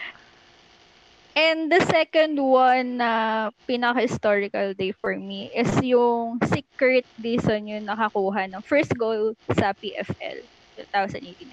Yan. Loyola. Ay, hindi. Meral ko na kayo niyan. Meral ko. 2017. 2017. Tama. 2017, yes. Meral ko na kayo niyan. Okay, so bago tayo magpapahinga muna tayo saglit dahil nakikita naman ng ating mga manonood na may 1 minute na lang tayo natitira dyan. So magbe-break lang kami mabilis. Pagbalik natin, balikan natin tong si Zandro, Bill, Ken, and Topet, and Angelo sa kanilang experience. So alam nyo na yung drill, guys. But for our viewers, stick with us. Punta tayo sa ating siguro malapit na tayo matapos, but we'll go into the next part of our podcast sa pagpapatuloy ng hashtag Eat, Sleep, Breathe Football. All right, welcome back to our podcast. I would just like to give some quick shoutouts, by the way. Um, teka lang ah. Uy, teka lang. Jamer, pa-contest ka next time. Sagot ko jersey as a prize. Oh! Oy! Oy! Oy! Oy, maganda yan. Sabi ng kaibigan na natin na nasa Qatar na si Marites Lina. Thank you so much. Sige, tingnan natin kung paano natin gagawin. So, meron na tayong dalawang alay. Meron tayong galing kay Angelo na nakikita nyo yung pop figurine ni Gianluigi Buffon. And then, meron tayong jersey siguro from Marites. Although, di ko alam kung paano mo papadala dito yan, ma'am. Nasa Qatar ka. But we'll see. We'll see. And also, I wanna give a shout out to Carson, thank you so much. May message lang siya dito sa ginagawa natin. It's a great idea. Do it more often. That's the first time for fans to be interviewed more than the usual. Sorry, I was busy studying while watching your live stream. No problem, sir. Thank you so much for the great thoughts. I know na ito nga yung time for our fans to shine kasi siguro we always focus on the players but not the ones who are supporting it. So, ayan. What's next? Meron pa ba? Aris Nocon Villanueva, shoutout ulit. And who else? Sed Ceredrica of Huddle PH. Kanina nanonood sa atin si Sir Sidelf Tupas. Follow nyo yung kanyang podcast, which is the CPT Crossover Podcast. And yung mga articles niya rin sa Inquirer.net. And, ano ba? Okay, balik tayo dun sa pinag-uusapan natin kanina. So, natapos tayo kay Precious with the story ng Cambodia match. Now, we head over to, we head over to Bill Pakatang. Sir Bill, ikaw, ano namang, best experience mo of watching live football match? Bakit dito sobrang memorable talaga sa akin yung 2017 match. Kasi yun yung very first ASCALs match ko, yung Philippines versus Malaysia. Yun yung very first ASCALs match na napanood ko. As a probinsyano like me, sobrang bihira lang talaga ako makapanood ng live talaga. Actually, himalaw talaga yung napanood kong live football matches. And sobrang lahat yun, yung apat na yun is from the Philippines sa nung Asian qualifiers, and nung isa ay nung sa Stallions versus Loyola. Yun lang talaga yung napanood ko. So, kaya yung 2017 match na Philippines versus Malaysia is sobrang memorable sa akin kasi yun nga, sinabi ko nga first time ko mapanood ng live yung pinamahal kong team, and first time ko rin na makita yung Ultra, sobrang na-inspire na sobrang tumatak talaga sa akin yun. Kasi, alam mo yung ingay nila, sila yung nagbibigay ng energy sa match. At yun yung gusto ko talagang mapakinggan talaga lagi sa mga football matches. And yung time na yun, may ginawa akong something na may parang nagpahinga kasi yung Ultras, and then one time, I think mga 88 minutes na yun, parang nag-start ako ng chance doon na sobrang lakas, tapos nabayan din nila ako doon na ikaw pala yun! Joke lang. Ano yun kasi pagod na talaga yung mga nagpapahinga na yun yung Ultras noon din. Parang na-die down naman. Pero, naiintindihan naman natin. Kaya ako naman, parang pabibo na first time sa football match manood. Ginawa ko yun. So, parang memory na rin yun sa akin. Sobrang, parang yung adrenaline ko nun na para gawin yun. Yun, nagawa ko na lang. Hindi ko na ewan ko na lang sa akin kung mahiya na ba ako next mahiya na ba ako sa pag nakita yung ibang tao. Pero okay lang yun, para yun sa kung suporta ko sa taas. Ayun po dito. Ayun. Thank you so much. So, Teka lang, natuwa kasi ako sa balita. Maraming salamat, Marites Lina, sa sinabi mo. Okay. Thank you. Nice story, Bill. Ikaw pala yung nag-push sa amin actually kasi Philippines versus Malaysia 2017. Malamang sa malamang draw to. Wala naman tayong game versus Malaysia na draw kundi yung 2019 SEA Games lang naman. Yun. So yun, at least may nag-push. Ikaw, Angelo, ano yung pinaka-memorable mong live football match na napanood? Sa akin naman, pwede ba Tito yung yung sa World Cup? World Cup? Nakapanood ka? Hindi. Live to TV. Sige, mamaya. Pero yung dito sa Pinas, siguro yung pinaka-memorable mong game dito na napanood dito sa atin. Na as in live. Last SEA Games, nung Malaysia versus Philippines. Natuwang-tuwa lahat ng tao kasi naka-goal tayo. And then the second is nung laban ng series bago mag-lockdown. Nag-free kick si Genbe. Yun dito. Ayun, napakagandang laban kasi nakapasok tayo ulit. Ayos din pala yung mga games na napili mo as your memorable match kasi kundi siguro ang wala lang dito noon is si David kasi nasa Davao nga siya noon or nasa Lupalop man siya ng Pinas, pero I think all of us siguro had a fair share na magkita-kita doon sa mga games na binabanggit nyo. Ikaw, Zandro, ano yung pinaka-memorable live football game na napanood mo dito sa atin? Actually, dalawa yan eh. First yung March 27, 2018 versus Tajikistan. 2018. Kasama ko girlfriend ko noon yung qualifiers. Sobrang intense kasi una naka-goal yung Tajikistan. Then sabi ko, sobrang nakakalungkot. Sabi ko, kailangan makascore. And then dun niya, from Phil to Ramsey to Ingreso. And then grabe yung intense sa buong grandstand. Sobra. And then pangalawa, yung penalty kay Phil, sobrang saya ko. Naiiyak ako, sobrang saya nun. And then second is yung Malaysia versus Philippines nga dito. Which is, nakasama ko yung Ultras. Yung first half, nakichant ako. After halftime, sabi ko, nakakapagod pala dito. I know, right? Pumunta ako sa 7-Eleven. I know! Kinuha mo ako kasi biliblin ticket from you. Ang galing ito mag-chant nun eh. Oo, kasi hindi saan ka ulit dito. Sobrang pagod ako. Isang dito ako sa 7-Eleven. Teka lang, nalalaman na ni Glenn. Baka magbago na paningin sa akin ni Glenn bigla.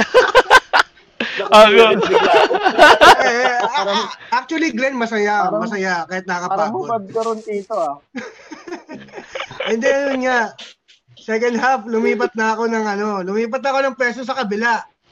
Dahil sobrang, sabi ko na, exhausted na ako ng first half doon, hindi na kinaya. So, sabi ko, that time, nung naka-goal, from corner, Rocky, tumama sa keeper ng Malaysia to Aguinaldo, pumasok. Grabe yung saya. Grabe yung unite ng mga Pinoy that time. Sabi ko, after ng game, sana laging SEA Games. Kasi, halos mapuno yung stadium eh. Siguro last time nakita ko ganun kadami yung stadium, mga panahon pa rin na Chiefy, Borromeo. Parang 2000, the last time na napupuno yung stadium, nasa 2000, 2011, 2012, 13. Yun yung mga times na napupuno pa yung stadiums. Yun. Next, si Kent. Ito, bilang isang avid football fan na member din ng Ultras Pilipinas, most memorable football match that you've watched live dito sa atin? Dami. Pero avid football fan talaga eh. Pero quick run up lang dun sa mga na yun. First try, yung memorable, unang pagpanonood ko ng laban ng Ascals, March 2017 versus Nepal, Asian Cup qualifiers. Niyayala ako ng kaibigan ko, manood ka na. Galing ako sa office, So, sumama ako sa Ultras, nakichanta ko buong 90 minutes, nakapolo, pantalon, black shoes ako, talong ng talong. Parang ewan. Oo, nasabi ko, ang saya pala nito. Parang di ako napagod. Parang hinanap ko na yung ganung feeling. Then, second, yung ito yung talaga yung pinaka-top, yung sa Tajikistan nga. Grabe yung nag-leave ako sa opisina noon. Naalala ko, dasal na dasal pa ako nung araw na yun kasi Holy Week yun. Holy Thursday noon. So, naka-goal talaga si Phil. Diyos ko, lahat nung hindi ko kakilala niyayakap ko, nakabanggaan ko pa ng dibdib. Wala akong pakialam. Masaya ako. Masaya tayong lahat. Then same, yung sa 2019 na Philippines versus Malaysia. Grabe yung intensity kasi. Alam nung UF kasi yung yung significance ng game na parang tonight we can make something of a miracle. Remember 1991. Ganun. Yan. Kaso nangyari nga yun, Diyos ko. After, kung di lang ako inawat ng Marshall, umakit ako ng bakod. Baka nasa truck na ako, nagawala. Tapos bilang club sa club naman, I enjoyed club games, pero pinakamasaya ako. Yusin mo. Kasi. Yusin mo. Derby. Sabi ko ito eh. Kaaway ko si Tito J noon. Naalala ko nung di ko siya masyadong kilala. Nung paalis na siya ng stadium, nanalo kami. Nagkatitigan kami ng mata sa mata, 5 seconds. Kasi, dinilatan niya ako mata ako, dinilatan ko din. Grabe. Hindi kasi derby. Para sa mga nanonood sa atin. Local rivalry, di namin naiintindihan. The intensity is much higher. Di nyo alam, you hate the rival with a passion. True. So ayun, nung nanalo sila, tapos nung dumaan pa sila sa harap namin, titigan kami, wala na lang magpang-abot. Pero that's the beauty of football. Ewan ko, yun yung mga, yung bilang local football fan. Yun yung tipong mga panahon na gusto kong tirisin si Kente. Pero Oo. I mean, all is well naman kasi, siguro lang yun, being a club football supporter, talaga legit yung hatred mo amongst other people or someone na hindi sumusuporta sa club mo, let alone yung rival mo pa. So ayun, parang basta yun na yun, parang you can't explain it unless you experience it. Ayun. Yun, exactly. Now, yung Clasico, di ko na feel yung kasi naman ako kapatay Manchester Derby. Doon sa NCR Derby ng Loyola tsaka kaya, doon mo ma-feel yun. Na tuwing masya, tulungin mo, drisin mo. Diyos ko. I feel you. Can't I feel you? yung tipong minumura mo na kahit sino mong mumurahin. E-expect ba nila, di ba? E-expect ba naman nila na tayong magkakasama dito or tayong nagkakausap-usap dito ganun yung nagagawa natin sa football. But, it's really something for the fans to experience. Na mamaya, pag-uusapan din natin kung ano pa yung pwedeng ma-experience ng mga fans out there na pwedeng sumama sa atin. Now, siguro lastly, si Topet, yung greatest live football experience mo? Can you hear me, Tito J? Yes, sir. Okay.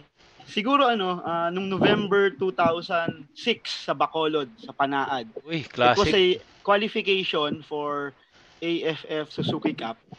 Tapos yung mga first time that we saw or I saw yung glimpse ng Phil Young Husband Brothers, Great Week Brothers, yan, yung mga ganyan. So, nag-qualify tayo for AFF Suzuki Cup by beating Brunei that night. So, yung atmosphere kasi very warm kasi lahat ng mga taga Bacolod, they were celebrating because we qualified. That's one. Tapos syempre yung Tajikistan game. I can still remember si David nandun din. Kayo lahat. Yun nga, 1-0 Papalapit na ang oras ng aking pagkukwento. Pag natalo tayo, laglag tayo Pero parang telenovela Nagpa-goal muna, tapos nakadraw, tapos yung penalty, tapos 50th, 50th goal pa ni Phil Young Husband. So talagang something to be remember. Talagang memorable yun. Ayun. Ito naman sa akin, I have 3 most memorable moments as a fan for watching football. Siguro unang-una is yung the Philippine Ascals versus LA Galaxy. isa tayo sa mga mapapalad na nakapanood ng game na yon sa kadahilan ng sinamahan ko yung kaibigan ko magbenta ng cellphone niya. Tapos sabi niya, pre, dahil ikaw yung nakipag-bargain para makuha or mabenta ko yung cellphone sa magandang halaga, sige, libre kita. Punta tayo ng RMS. Pero may tickets pa ba? Sabi ko, meron pa. Willing kang maglibre sa akin ng 15,000. Sabi ko ganon. Kasi ganon yung presyo ng tickets nun. 15,000, 10,000, 5,000. Kasi LA Galaxy yun eh. Pero sabi ko, tignan natin. Hindi na tayo magmamalinis. So, madaling sabi, lumapit tayo sa scalper. So, complimentary tickets yung nakuha niya. Kapal, di ba? Complimentary tickets. Binibenta sa akin ng 3,000 isa. Sabi ko, ganito na lang. 1,500 na lang isa. 3,000 kaming dalawa. Di go. Pasok kami. Saktong-sakto pagpasok namin. Pagpasok namin, free kick ni David Beckham. Alam mo na mangyayari kapag free kick ni David Beckham. Kahit sinong goalkeeper pa yan, kahit sino pa yan, alam mo na napapasok yan. Pag shot ni Loco, as in, hindi pa ako nakakapwesto dun sa stands. Papunta pa lang ako dun. Pagkakita ko, wala na, speechless. Tapos, as in, tumaas talaga yung lahat ng balaybo ko kasi isa yun sa mga childhood hero ko rin, si David Beckham, bukod kay Ronaldinho, Messi and all. Isa pa yan, si David Beckham. Parang, grabe yung feeling na you're breathing the same air as David Beckham and to see him score a goal in front of you, priceless. Thank you, Mamang Scalper, na binenta mo yung ticket ng murang-murang halaga sa akin.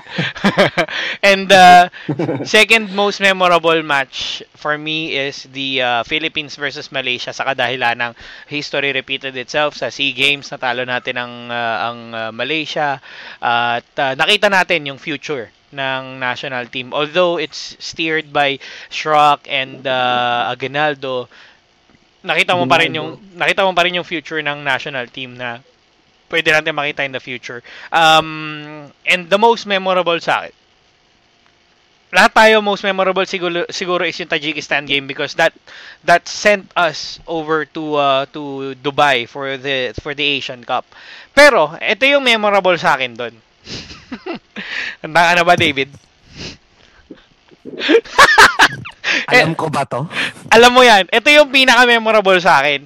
Memorable siya in a sense na yung game mismo sobrang ganda ng game. I-on ko nga yung mic ni David. I-unmute ko nga si David. David, mag-unmute ka nga. Para Okay. Yan. Okay. So, ito kasi, alam naman natin na during the Philippines Football League, halos lahat ng clubs na nagpa-participate dyan, magkakagalit yung mga supporters niyan. Okay? Lahat yan magkakagalit.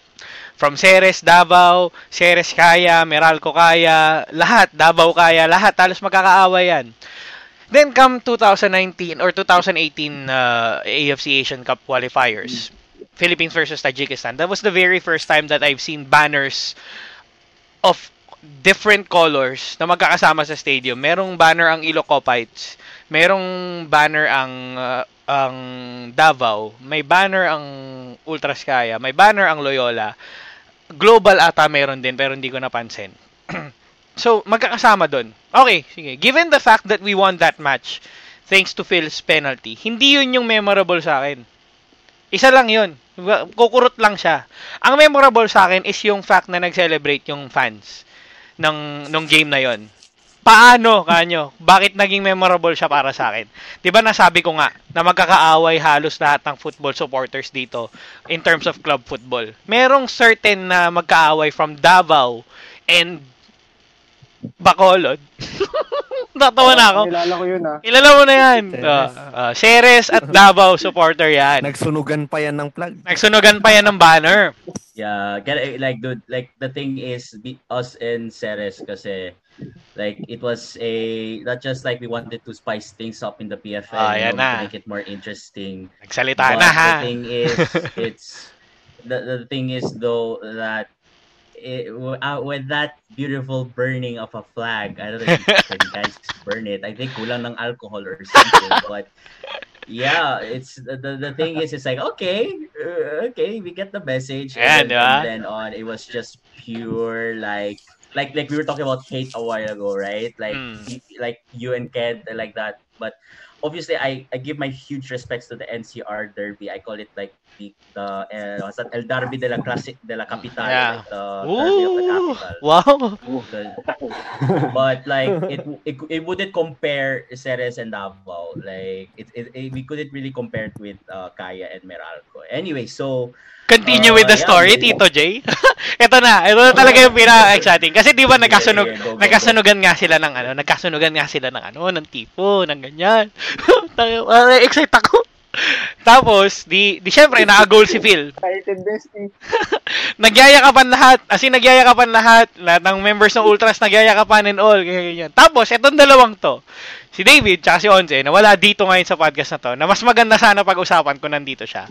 Etong si David tsaka si Onze, as in, parang hindi ko alam kung magkagalit sila before the game or something. Pero, nung moment na yon, magkatalikod sila. Ako kunwari si Onze, niyakap ako ni Onze, pak. Oh, si David nakaharap dito, okay, go. Pagharap nila sa isa't isa, yakap silang ganon, pak.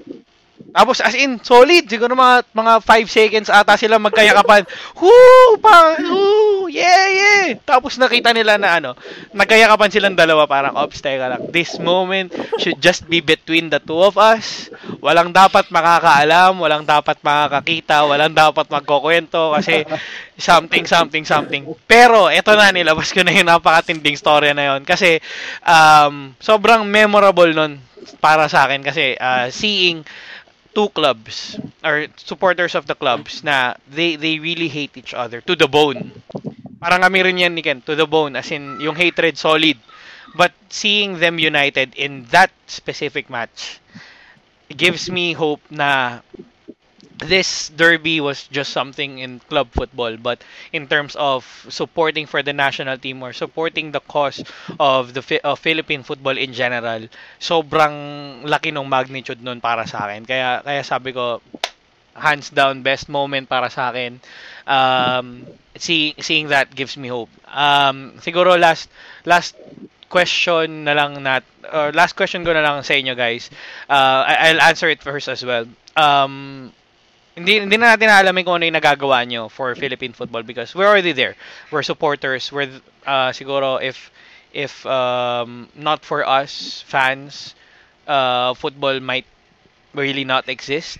If not for fans, it's something na non-existent dito sa Pilipinas. But ikaw, as a football fan, hindi naman sa sinasabi ko i-convert natin yung basketball fans into football fans, but we want them to join us as well as we have joined them.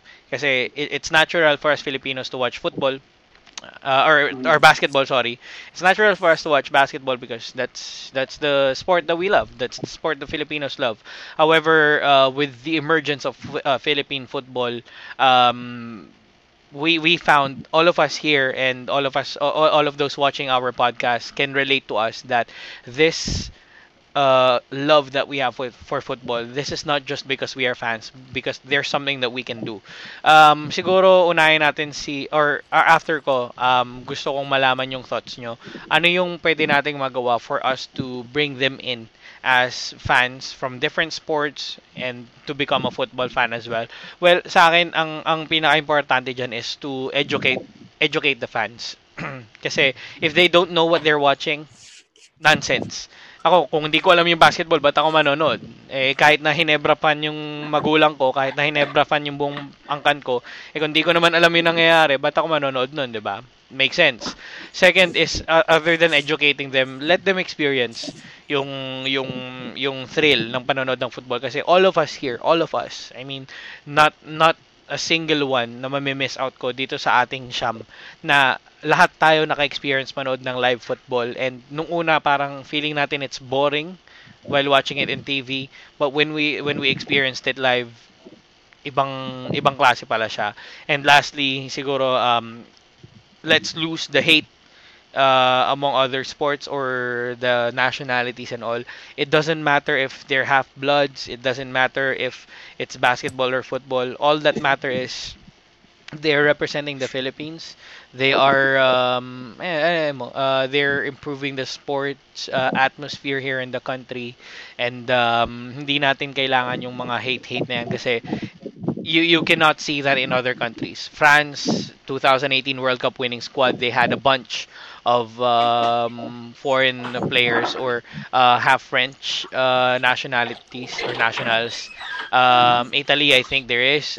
Germany, they have. Argentina, everywhere in the world, they have mixed heritage. So I hope na yun yung makatago sa ating mga manonood na pwede nyo ikwento sa inyong mga kaibigan. Now, let's start off ang ating crowd favorite, si si Bill Pakatang. Crowd favorite to siya ngayon. Ayan, we want Kuya Bill. Okay, Bill.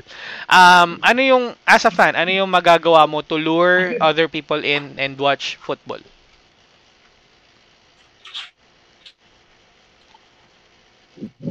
Tito, that is a very good question. Meron na ako dalawang ways na para malure yung mga Filipino sports fans na manood ng football, kahit ng football. Una is to understand, to let them understand the game. Kasi makikita naman natin na sabihin nila na sobrang tagal ng laro, boring, 90 minutes, walang goal. Diba? Yun yung maririnig natin sa mga ating mga kaibigan, sa mga ka-peers natin dyan. Let them, sama natin sila na manood ng football, encourage them na to stay, kahit yung kahit mga, for instance, mga example, kutulad sa kapatid ko noon, nakasama ko noon na manood ng football na hindi naman talaga siya nanonood Ayaw niya talaga. Pero sabi ko lang, kahit 45 minutes lang, first half lang talaga na samahan ko manood ng football.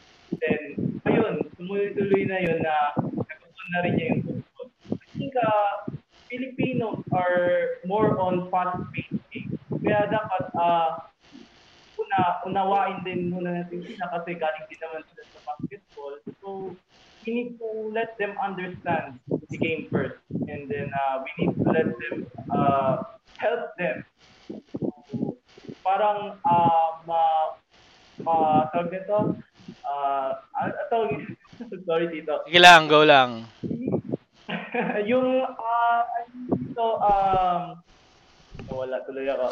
But dito, let them understand the game first. And second, since now ngayon may role ako sa football community dito sa amin, which is teaching young kids maglaro ng football. I think it's the very first step na para mahikayat sila mag-football. I think may future ang Philippine grassroots dito sa Pilipinas. And yun nga, kaya nga may future, may sinasabing may future talaga yung Philippine grassroots kasi kilala ng asal dito. We as a football fan, kailangan pa nating i-spread ito. Kailangan natin tulungan yung mga coaches natin na ipalaganap pa yung football. Kasi hindi lang, sa totoo lang po, hindi lang mga coaches ang may role dapat sa paglaganap ng football. Hindi rin po kayo Tito Hamer, mga media journalists, kundi tayo rin mga fans kasi tayo yung unang nakakilala sa football dito. So tayo rin ay dapat may role din tayo na tulungan ng ating mga coaches at ating mga journalists na ipalaganap ang football. Dito lang, sa probinsya natin at sa Pilipinas. Ayun na po, Tito. Alright, thank you so much, Bill. Now, bago tayo magtapos, nakikita nyo naman yung time, 7 minutes na lang natitira, baka kulangin tayo. I-restart ko lang yung meeting. So, eto muna, switch muna tayo sa aking cam. Ako muna pansinin nyo mga pamangkikor. So, i-restart ko lang yung meeting namin, tapos pababalikin ko silang lahat for their thoughts about it. And then, ayun, habang hinihintay natin, or habang ini-start natin yung ating meeting or ating Zoom meeting, pagpasensyahan nyo na at si Tito tinatamad pa na mag-subscribe sa Zoom, but eventually if you guys would really want us to continue this podcast, then eventually doon naman ang punta ni Tito. While waiting for them, popromote ko lang ulit Jersey Dior. Again, get your Jersey Dior kits. Wala akong pakialam kung nire-record mo yung meeting. Ayan. So, ayun. Um, ayun, Jersey Dior. Go to Society 8 concept stores and also try to visit yung kanilang online shop. Nandyan sa description ng ating video yung ating ano ba to? Yung link para sa kanilang online shop and for you guys to get the discount na binibigay ni Tito. Second, let's promote as well Chronos Athletics. Ito yung shirt nila, fully sublimated kits. So punta lang kayo sa Chronos Athletics Facebook page for more information about it. If you know other if you know other football apparels or shops na pwede nating i-promote na willing magbigay sa atin ng kanilang mga promotions and stuff, then by all means, Tito J is open to that idea. And shout outs to those who are watching. Shout out to Claire again, Arth King Martinez, Efren Loloy, Carson, and everyone else who's watching. Thank you so much for sticking with us. 2 hours na tayo but you're still there. Ito na, hindi ko na patatagalin. Balik tayo sa ating grupo. Naka lang sige, Glenn, I know you're experiencing audio issues. We'll get back to you. David, ikaw, ano yung sa tingin mo, what can we do as football fans to lure in other fans as well or other neutrals to continue supporting football? Aside from the sport in general, because the thing is we can balance all the sports. If you look at Italy, like you said, Italy is not known for a basketball country, but yet they massacred us in the FIBA World Cup, right? So the thing is, it's just more or less like trying to like promote it more, trying to show the same love you can show for for the two sports. And the thing is, it's not like the atmosphere, right, that we try to put on the football pitch. We can also try to put it at the same time in the basketball pitch. And at the same time, it's like, how come you guys do this? And then they would understand why we would usually do it. And then they would be interested. And then they would go, try to watch a football game. But at the same time, to promote it's all about the country, to be honest. Like, I don't care if you're half this, I don't care if you're pure this. If you're willing to play for our beloved country, which is the Philippines, then you're welcome. Either you're naturalized, which the Indonesians still bash us for that, and at the same time, it's either you're naturalized or you're born here in this country or you're half. We don't care. As if you want to play here, if you want to play for us, then I don't know why there's this mentality that okay, he's foreign, no, we don't accept him. No, if he could have chosen his original country, but if you think about it, he chose our country, and which is a big compliment, a very big compliment. It's like one of the most maybe underestimated compliments that people just don't realize. Like, they could have played for Ghana, South Korea, other nations, but no, they decided to naturalize and play for the Philippines, which is a very huge compliment, and it's an honor to get those people to that and try to I don't know who mentioned I think was it you, Bill, that you mentioned the fast-paced thing, like the fast pace that Filipinos are more into fast-paced things and all. And for me, it's not just like the sport, but it's like you said, it's boring if you watch it on TV, but like, believe me, with, like you said, 2020 is like, if COVID didn't exist, and the Azkals and Filipino football could have like already, like, more or less, they're already blooming. Like, the flower is already blooming. The football flower of the Philippines is already blooming. Because at the end of the day, we have Qatar Airways. We have more sponsors that are willing to improve. They want to see our sport improve. They could see so much potential, and we might even overtake the Singaporean Premier League, even the top leagues in Southeast Asia, because we show so much potential and we see interest from people. And sometimes, like, people wouldn't see that. Like, with all due respect, like, I love the PBA and all, but you wouldn't see foreign investors go towards the PBA. Where do they go? Towards football. And if people realize, like, wow, Qatar Airways, huh? Like, or like, let's say, out of nowhere, Barclays, let's say, we can all dream, right? Like, Barclays Bank decides to, invest in the Philippine football.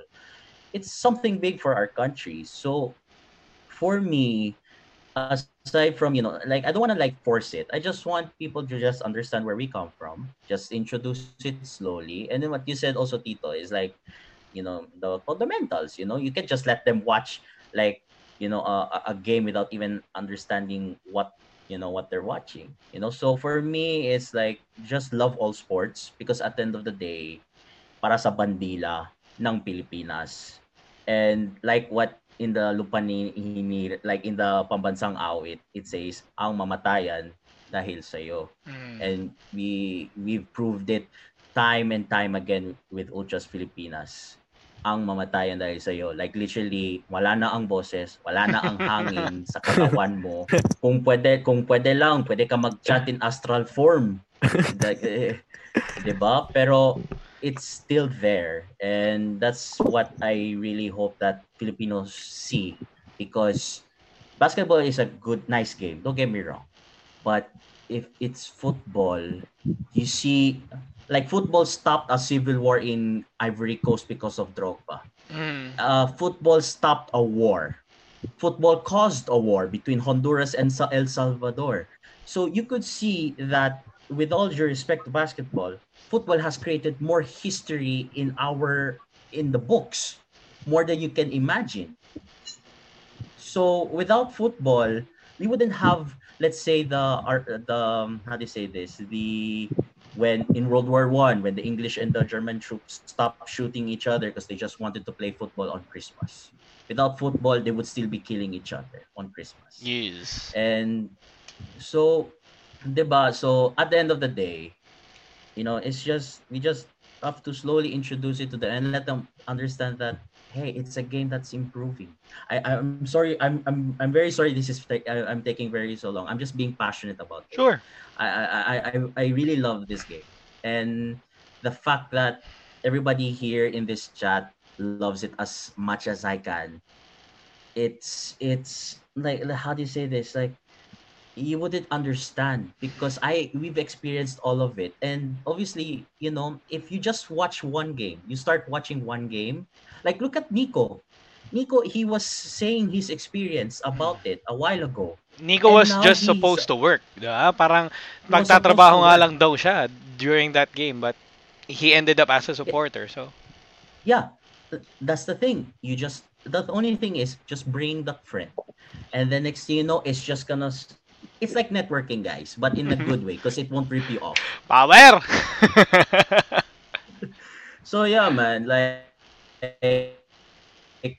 long live football, mabuhay ang Ascals, and long live hopefully our football league can flourish with the help of Qatar Airways. But let's forget the sponsors and the PFF. It's us. It's all up to us to make sure that the Philippine football flourishes. Because without fans, what's the point of Filipino? Without us in this chat and the other fans that love Filipino football, Filipino football wouldn't move forward without us. Yes. So, yeah, that's it. Yun. Thank you so much for that amazing point, David. Unfortunately, Glenn is having issues with his Zoom, but he'll be with us in a few minutes. Ito na yata siya. Habang hinihintay natin siya, ikaw naman, Kent, as another avid supporter na kasama namin during or whenever we're watching the games, what can you say or what can we do as football fans to lure other people in to watch football? Actually, current football fans need to have this type of pay it forward mentality. Ikwento ko lang. Paano ba ako nagsimula manood ng local football match? Since Loyola fan ako, shout out kay Boss Jerwin. Siya yung isa sa mga tao na sa akin manood nag-aya sa akin manood ng UFL match. Sabi ko, boss, wala akong pera. Wala akong pera panood, baka mahal yan. Sabi niya, huwag ka mag-alala, libre ko ticket tsaka pamasahe mo pa uwi. Nakita ko yung kindness ng tao kasi parang how can someone spend so much time and his own money para lang invite ng isang tao na manood ng football. Then doon nagsimula. Tapos parang nagpasalamat ako sa kanya na nilibre niya ako after nun. Tapos sabi niya, wala yun. It's for football to grow. Then eventually, parang tumatak sa akin yun na parang may isang tao na nagsakripisyo sa akin para makapanood ako at ma-introduce ako sa football. Why not pay it forward for the others? I found myself 2 years later doing the same to those people na gustong manood pero wala sila masyadong capability. So I paid their tickets, I paid their meals after. Then pinagkikwentuhan lang namin yung game pagkatapos. Yun. Ang saya to introduce this sport. Ang saya. And I think we should have this mentality na kung ano yung kaya nating ibigay for Philippine football to grow ngayon, we should give what we can. It's a game. I would be realistic. It's a game. Things were not exactly like 8 years ago. It's a sport that is fighting for survival right now, to be honest. And it's high time for us football fans to prove na we deserve a league. We deserve more clubs. We deserve the national team performing well. Not just because they represent the country or just because it's a sport that we love. Because there are people, thousands of people, tens of thousands of people that love it. Yun. Actually, being someone na I've been covering for Huddle PH for the past year. Yes, sir. Yeah. And nakita ko yung state ng grassroots and ng non-league football, the football outside the PFL. It's not in the most ideal state right now, pero doon na buhay yung urge ko na we need to help this grow. I see a lot of potential. I can see more kids playing this sport. Yun yung dinaanon ng Pinoy eh. Ang football, pwede mo larain yan kahit saan, basta open space. Yes. Basta may bola ka lang. Yes. Oo. Di katulad ng basketball, sabi nila, basketball, maraming basketball court, may football field ba? Amen. And tanong, kung may open space ako, kaya kong maglaro. Basketball mo, may ring kaya. Joke lang. Not to hate basketball. Not to hate basketball. I love also basketball and I'm a Ginebra fan too. Pero, parang masarap lang minsan i-rebat yung mga tao na they don't give football a chance. It pays to have an open mind. Yun lang ang masasabi ko. And syempre, educate them. Masaya ang football kapag live. Pag TV, boring. Siguro tayong mga fans, avid na tayo to the point na pati yung panonood sa TV ng football match, we're raving over it. And if it's live, we're going fucking mental. I'm sorry for the word. Oh, yes lang. No filter tayo dito. Yeah. It's mental. So, yun. Iba yung feeling kapag pinapanood mo na live. And personally, my aim, not only to write about football, but to bring more people in live matches. Because I think that's the only way that they will know how beautiful this sport is. Yun lang. Support Philippine football, support all local clubs, and sana, lalo na ngayong panahon na to, tayo mga existing football fans, walang bibitaw. Tulungan natin yung Philippine football. Yan. Grabe yung speech na yun. Palakpakan naman tayo dyan, mga kaibigan. Grabe. Next up naman natin. Tough yun na. Tough na sundan yun na. Dahil dyan. Precious, ikaw, anong masasabi mo? As a fan, ano yung magagawa mo or yung magiging role mo to bring in more people to watch football? Actually, same nung kay Kent. Hindi dahil loyola tayo dalawa. But, kasi yun din yung nangyari dati sa akin na may nalilibre ng ticket, ganyan, ng meals and everything. So, parang ako, yun din yung naisip kong gawin noong 2015, which is nangyari siya sa isang friend ko na. Invite ko siya, then sagot ko yung ticket niya, yung meals niya, gano'n. Tapos pamasahe din pa uwi. So, after nun, thank you siya, then sabi niya, I will watch again. Pero, siya na daw yung magpa-provide ng tickets, ng meals, ganyan. Parang, na-appreciate niya, sabi niya, and magdadala siya ng other friends niya. So, nangyari naman yun. And, siguro, educate pa sila na, not only to love the sports na, basketball, volleyball, or everything na sports, but also to love the players. Kasi syempre, kung walang players, walang sports, diba? And minsan kasi nagkakaroon ng racism na bakit ganito, half yan, pero naglalaro sa Philippines. But sabi nga ni Sir David, we should be thankful that they played for us and not for their own country na or sa Europe, ganyan, or sa US. And ayun, invite them talaga na pumunta sa stadium, watch the game live talaga. Yun. Alright. Thank you so much, Precious. Ikaw naman, Zandro. Same question.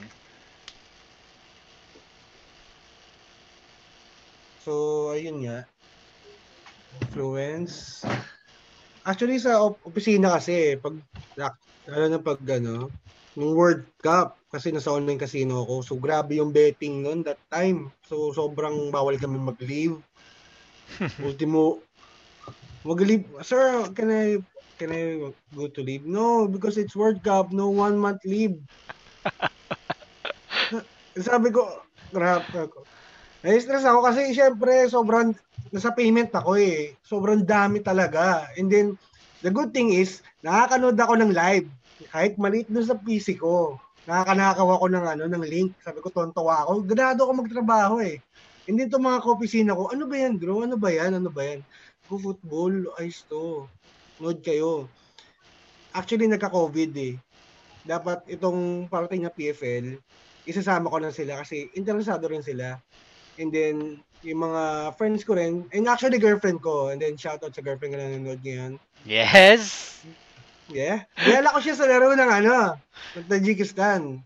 Kasama siya noon that time. So, sobrang tuwan-tuwa rin siya kasi first time na rin makanood ng live football with Philippine Ascals. And then sobra. For us fans, kailangan talaga maging you need to influence, especially the youth. And then, you need to bigyan mo ng linaw yung mga taong hindi naman sobra, yung close-minded na, alam mo yun, Pinoy, gusto kasi purong Pinoy. Hindi naman tayo lahat purong Pinoy. Sabihin natin, Jay, baka may Chinese ka. O sabihin natin, Kent, baka Spanish Arab ka. Spanish ako. David, Spanish. Sabihin natin David. David, feel Italian yan. Ay, Italian pala to. Joke lang, bro. Kasi, ang sakit lang sa tenga na paulit-ulit na, yan eh, bakit si Phil Young Husband, di naman purong Pinoy yan eh. Si Shrek, German naman yan eh. Parang, hindi naman nila kasalanan na maging half sila, di ba? Kasalanan ba nila yun? Bakit galit na galit yung iba? Ganon. Which is yung mga idols naman nila sa ibang bansa, which is half, di ba? Parang, di ba, wala bang space para sa mga football players and other athletes na half na may dugong Pinoy din kami at pusong Pinoy din kami. Ayun lang. And then, shoutout pala sa Galactico and Kevin Guanzo ng Mapua. Okay, good. Thank you, Jay. Okay, walang problema. Kinabahan ako dun sa shoutout mong letter K eh. Kasi alam ni David to eh. Pag yung mga ganyang pangalan, medyo kami dyan eh. Medyo kinakabahan kami sa mga ganyang pangalan kasi medyo jinx. Oh my gosh. Oo. Okay na tayo ha. Hanggang dun lang ha. Kasi patapos na tayo. Baka pa. Sorry. Okay. Next, si Topet. Ikaw, as a football fan, ano magagawa mo to promote or to bring people in to watch football? Siguro, Tito J, una, yung sa coaching. Kasi pag yung mga bata, you teach them how to play football. So, mas magiging interesado sila. Tapos, you promote yung panunod ng live sa stadium. Kasama pa nila yung parents nila. Yung ganung diskarte. And for the football fans, nito lang actually dapat ilalabas namin to sa Guam game. Meron kaming ginawang mga scarf for the Guam game. Dapat to ilalabas. Oo. Kami yung gumagawa ng scarf. Knitted scarf siya, Tito J. So talagang hindi siya yung sublimation lang. Wow! Naisip namin, HM. Naisip kasi namin, ang tagal nang walang scarf ng Philippines eh. Medyo matagal-tagal na eh. Nung kalakasan ng ASCAS nung 2013, 2011, 12, meron pa. Tapos nito lang, halos nawala na. So, yung company namin, Red Rooster Sports, check out our Facebook page. We come up with yung mga scarf. Bagong scarf to ng Philippines. You could check it out. Tito J, papadalang kita para... Ay! Yun ang inihintay ko doon. Yun ang inihintay ko doon. At dahil dyan, lahat tayong nandito magkakaroon yan. Hindi, joke lang. Joke lang. Hindi, Walang bawian. Si Angelo meron na. Magkano yan? Sir Topet, magkano yan? Walang bawian. We are selling it for 500 pesos. So, yun. Naka-record to, naka-record to. Thank you, Tito J. Tito J. Oy, Tito J, salamat na marami. Sinabi mo. Thank you, Tito. Jay, Okay, diyan ka na pala ako na sasagot ng bayad mo sa BGC pag laro tayo. So yun, napasubo ako dun fans, hopefully, pag naglaro na ng against Guam, against Maldives, marami na yung mga scarf, marami na mga Ultras Pilipinas, and yun, continue yung pag-grow ng football dito sa country natin. Ascals we believe, di ba? Yun. Thank you so much, Topet. Yeah. So, ayun. Wag ho kayong magpapadala sa mga sinasabi ni Tito J. Joke lang. Joke lang. Hindi, walang problema. Walang problema. Gagawa natin ang paraan yan. Mag-uusap kami ni Topet on how we're gonna do that. Yun. Okay. Yan. Kausapin ko si Topet. Lastly, eto si Glenn. The reason why I wanted to leave it last for Glenn is bukod sa nagkaroon tayo ng technical issues with his audio, bukod doon, is the reason why we want to leave it late for Glenn is that I see myself in Glenn. Like few years back when I started supporting football, when I started writing about football, I saw myself dito kay Glenn kasi we have the same passion, we have the same mentality na right now he's currently doing something in his blog. Check it out. He actually had an interview with he interviewed Patrick Dato, which is something na hindi ko pa magawa. But he was able to interview Patrick Dato, which is really good. Check out the article. Ang ganda na nangyari doon. And yun nga, I see myself and I wanted to know if we have the same thoughts or anything. Basta parang nakita ko yung sarili ko sa kanya. Take it away. What can you do as a football fan to bring more people in to watch football, Glenn? Well, agreeing ako with what the rest have been saying, where we pay it forward, we take our friends, we advertise, we serve as the advertisement of football in the country. So I remember din kasi what I did before was I invited a friend dun sa sports bar to watch the Philippines dun sa Asian Cup.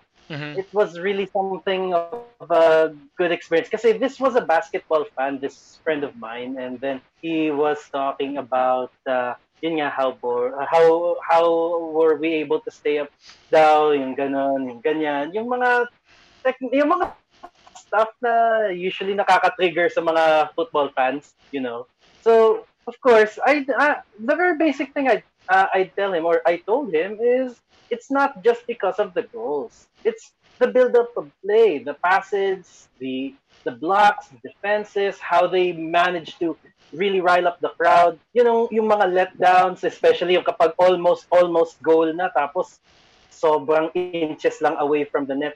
Yung mga ganong klaseng action.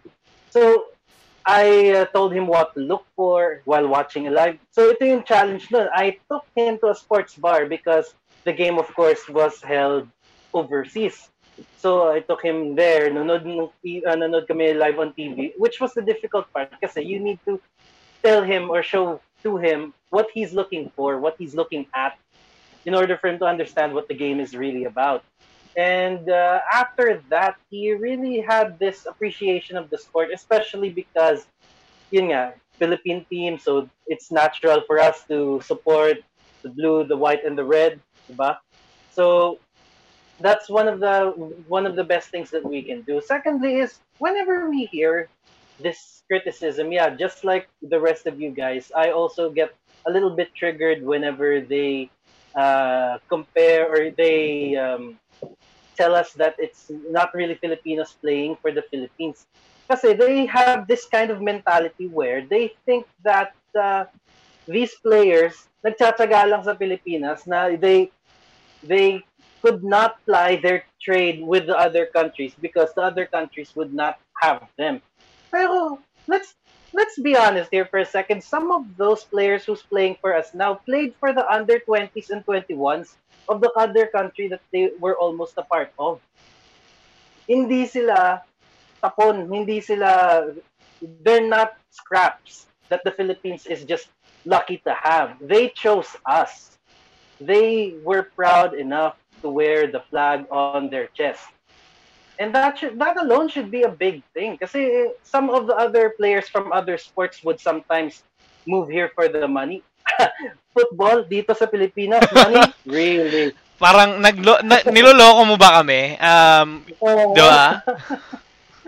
Exactly. Para sabihin, for them to say na nandito lang sila dahil binayaran natin. Oh, sure. I mean, baka nga parang yung ibang call center agent, mas malaki pa kinikita sa football player eh. Especially if you're not like a really steady Philippine ASCAL player. And I doubt it. Unless maglaro ka overseas, you cannot simply say that they're here because of the money. They're here because of their blood. They're here because of your blood. So it's really, really important for you to appreciate na these guys had other options. They could have chosen someone else. It's really important to highlight that. So yun, medyo naging passion tayo. Na-trigger ako ng konti. Sorry. Okay lang. Pero yun, point being is, it's not na they didn't have a choice. They had. And they chose us. That's it. Yun. That's very important and maraming salamat dun sa point na yun, Glenn. I think we can all relate to that bad trip na experience natin whenever we hear that kind of statement. Anyway, thank you so much guys for those amazing thoughts that you have and kung ano yung magagawa nyo for Philippine football. One last thing, I just want to promote as well my good friend here, David's podcast.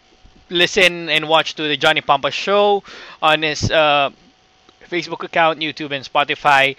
We also grace their show. Aside from the Johnny Pampa Show, we also have the Johnny Pampa Football Show, wherein he discusses football in general, like European or something, basta anything under or anything about football. Also, for you football fans, I just want to let you know that you can watch football games as well. Ito na yung mga football games na pwede nyo panoorin for those of you who really support your foreign clubs. So for the Premier League games today or games tomorrow, PH time, 1 a.m. it's Manchester United going against Sheffield United, and simultaneously Newcastle United versus Aston Villa, Norwich City versus Everton, Wolverhampton Wanderers versus Bournemouth, and Liverpool versus Crystal Palace at 3:15 a.m. Punta naman tayo sa La Liga. We have 3 games in the La Liga today. At 1:30, Deportivo Alaves going up against Osasuna, and Real Sociedad versus Celta Vigo. And on 4 a.m., it's Real Madrid against Mallorca. Oh my God.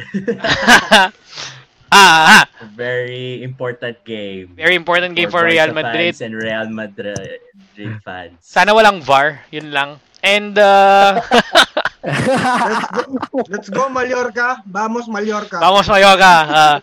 And Vamos Mallorca. lastly, Italy Serie A. We have games on 1:30 and 3:45. 1:30 game, it's Inter versus Sassuolo. Go Sassuolo. 3:45 games are Atalanta versus Lazio and Roma against Sampdoria. So those are the games. Dai Roma. Those are the games that you can watch sa foreign. Ayan na, nagbabala na si Zoom. Anyway, again, thank you so much, football fans, for joining us. Thank you, Nico Wahe, Aaron Bayato, David Abella, Precious, Jewel Pastor, Sandro J. Tuason, Bill Pakatang, Glenn Casas, Topet, Ken, and si Angelo na nawala the last minute. Maraming salamat. Grabe, 3 hours tayong nandito sa ating stream, but hindi ko alam kung paano ko i-edit to para mapagkasya natin sa Spotify and YouTube. But this 3 hours is a well-spent 3 hours talking to football fans like me, letting the people know how beautiful the game is, and maraming salamat ulit sa inyo sa mga kasama ko. Guys, I will leave you, this podcast, I will leave you with a very great video. This video this clip, it was from the 2019 SEA Games game between Malaysia and the Philippines. Thank you so much to Nico Wahe for giving us this video. Nga pala, bago ko makalimot, mga pa-shoutout nyo. David, unahin na kita. Alright, shout out to Spence and Jaya, Common Space in Davao for the best wings in my opinion. And then shout out to every football fan that's watching ang Tito Mong football vlogger. I appreciate that you show him support, and at the same time I appreciate that you're showing love for our beloved sport. So thank you very much, and catch us tomorrow. Me, Tito, and Glenn. We're going to discuss everything about Serie A, La Liga, Bundesliga, and Premier. So if you want to hear any updates or about your team, make sure you catch us. And and shout out to everybody who is here in this chat. Great. Next, Precious. Shout outs. Shout out to all the Philippine football fans. Yun lang. Support lang natin yung football and even the other sports. Yan. Ingat kayo. Alright, thank you. Glenn, shout outs.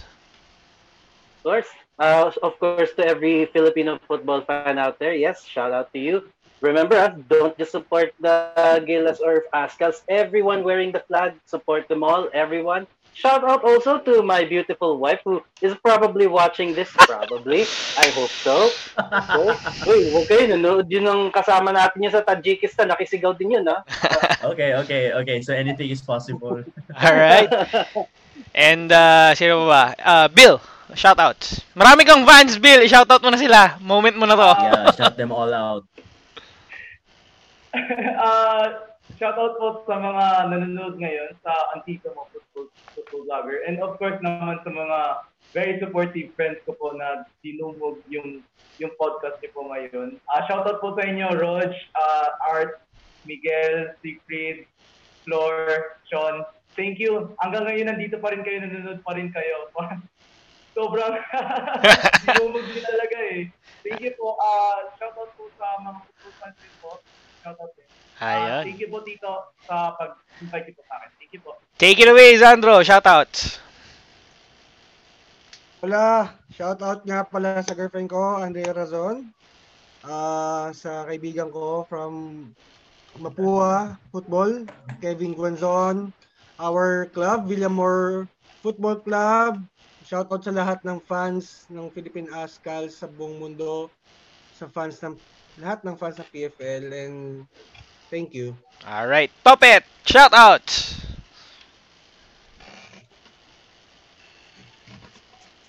Tito J, thank you. Red Rooster Sports. Kung gusto nyo ng scarf, check out our Facebook page. Tapos sa lahat ng Claret Football, UP Football, mabuhay kayo. Stay safe, guys. Thank you. Alright. Kent, shoutouts. First of all, shout out sa lahat ng football fans. Mga kasama ko sa Ultras Filipinas. Yan. Ingat kayo palagi. Loyola Football Club, especially to Mr. Randy Rojas and Coach Roxy Dorlas and kay Miss Riz Alvarez, to all the academy players and coaches. Magbabalik tayo sa PFL. Tagaan nyo yan sa bato. And, gusto ko na madurog ng Loyola ang kaya. Nabitawan ko yung alcohol ko, shit. Then, shout out din sa... Dito Jamer, abangan mo na lang kami, ha? Yes. Ano pa, Ken? Sino pa? Frente lads, led sila Boss Jerwin, Justin, Louie, Ross, and mga iba pang di mo mabanggit. Brigada, Sir Joel. Yung Brigada. Kami Sir Joel, lahat ng mga dating Loyola fans. Brigada Ginebra, babanggitin ko na din. Yes. You're part of the Ultras community. Alright. And sa lahat ng mga kaibigan kong nanood, CPE 48 and mga kaibigan ko sa work nanonood sila sa Wells Fargo FC. Hi. Okay. Ako naman, last na. Shoutout sa lahat na nanonood. Maraming salamat. Shoutout kay Jersey Dior. Shoutout din kay Kronos. Maraming salamat. Shoutout kay Kansesay, Aaron Egagamaw. Shoutout kay Ivan Stewart Baco Saldaheno na gustong sumali pero hindi nakahabol. Shoutout kay Louie. Shoutout kay Justin Carson. John Patrick Lumbria. Shoutout MNL 48. Nadali ako dun. Nadali ako doon. MNL 48. Shout out sa lahat ng fans ng MNL 48. I-comment nyo yung mga bias nyo dyan. Shout out din sa lahat ng fans ng Blackpink, Twice, or kung sino mang K-pop group yan. No hate, go lang. Bahala ka sa buhay nyo, trip nyo yan. And, more importantly, shout out sa aking mahal. Hi, mahal. Magkikita rin tayo bukas. Shout out din kay Bebe. Shout out kay Bebe. Bebe, mag-drawing ka lang dyan or kung ano mang ginagawa mo. Maraming salamat ulit. 10 episodes na tayo. 10 episodes na tayo. Oh, may pahabol pala si Ivan, David. Doon daw siya sa podcast mo tomorrow sasali. Ayun. Okay, and okay, so ayun, maraming salamat ulit sa mga kasama ko dito sa ating podcast. Hindi nyo alam kung gaano ako kasaya nakakausap ko yung mga football fans. Lagi tayong sanay na puro players na nakakausap natin, but this is something new. This is something fresh. This is something natural. Maraming salamat.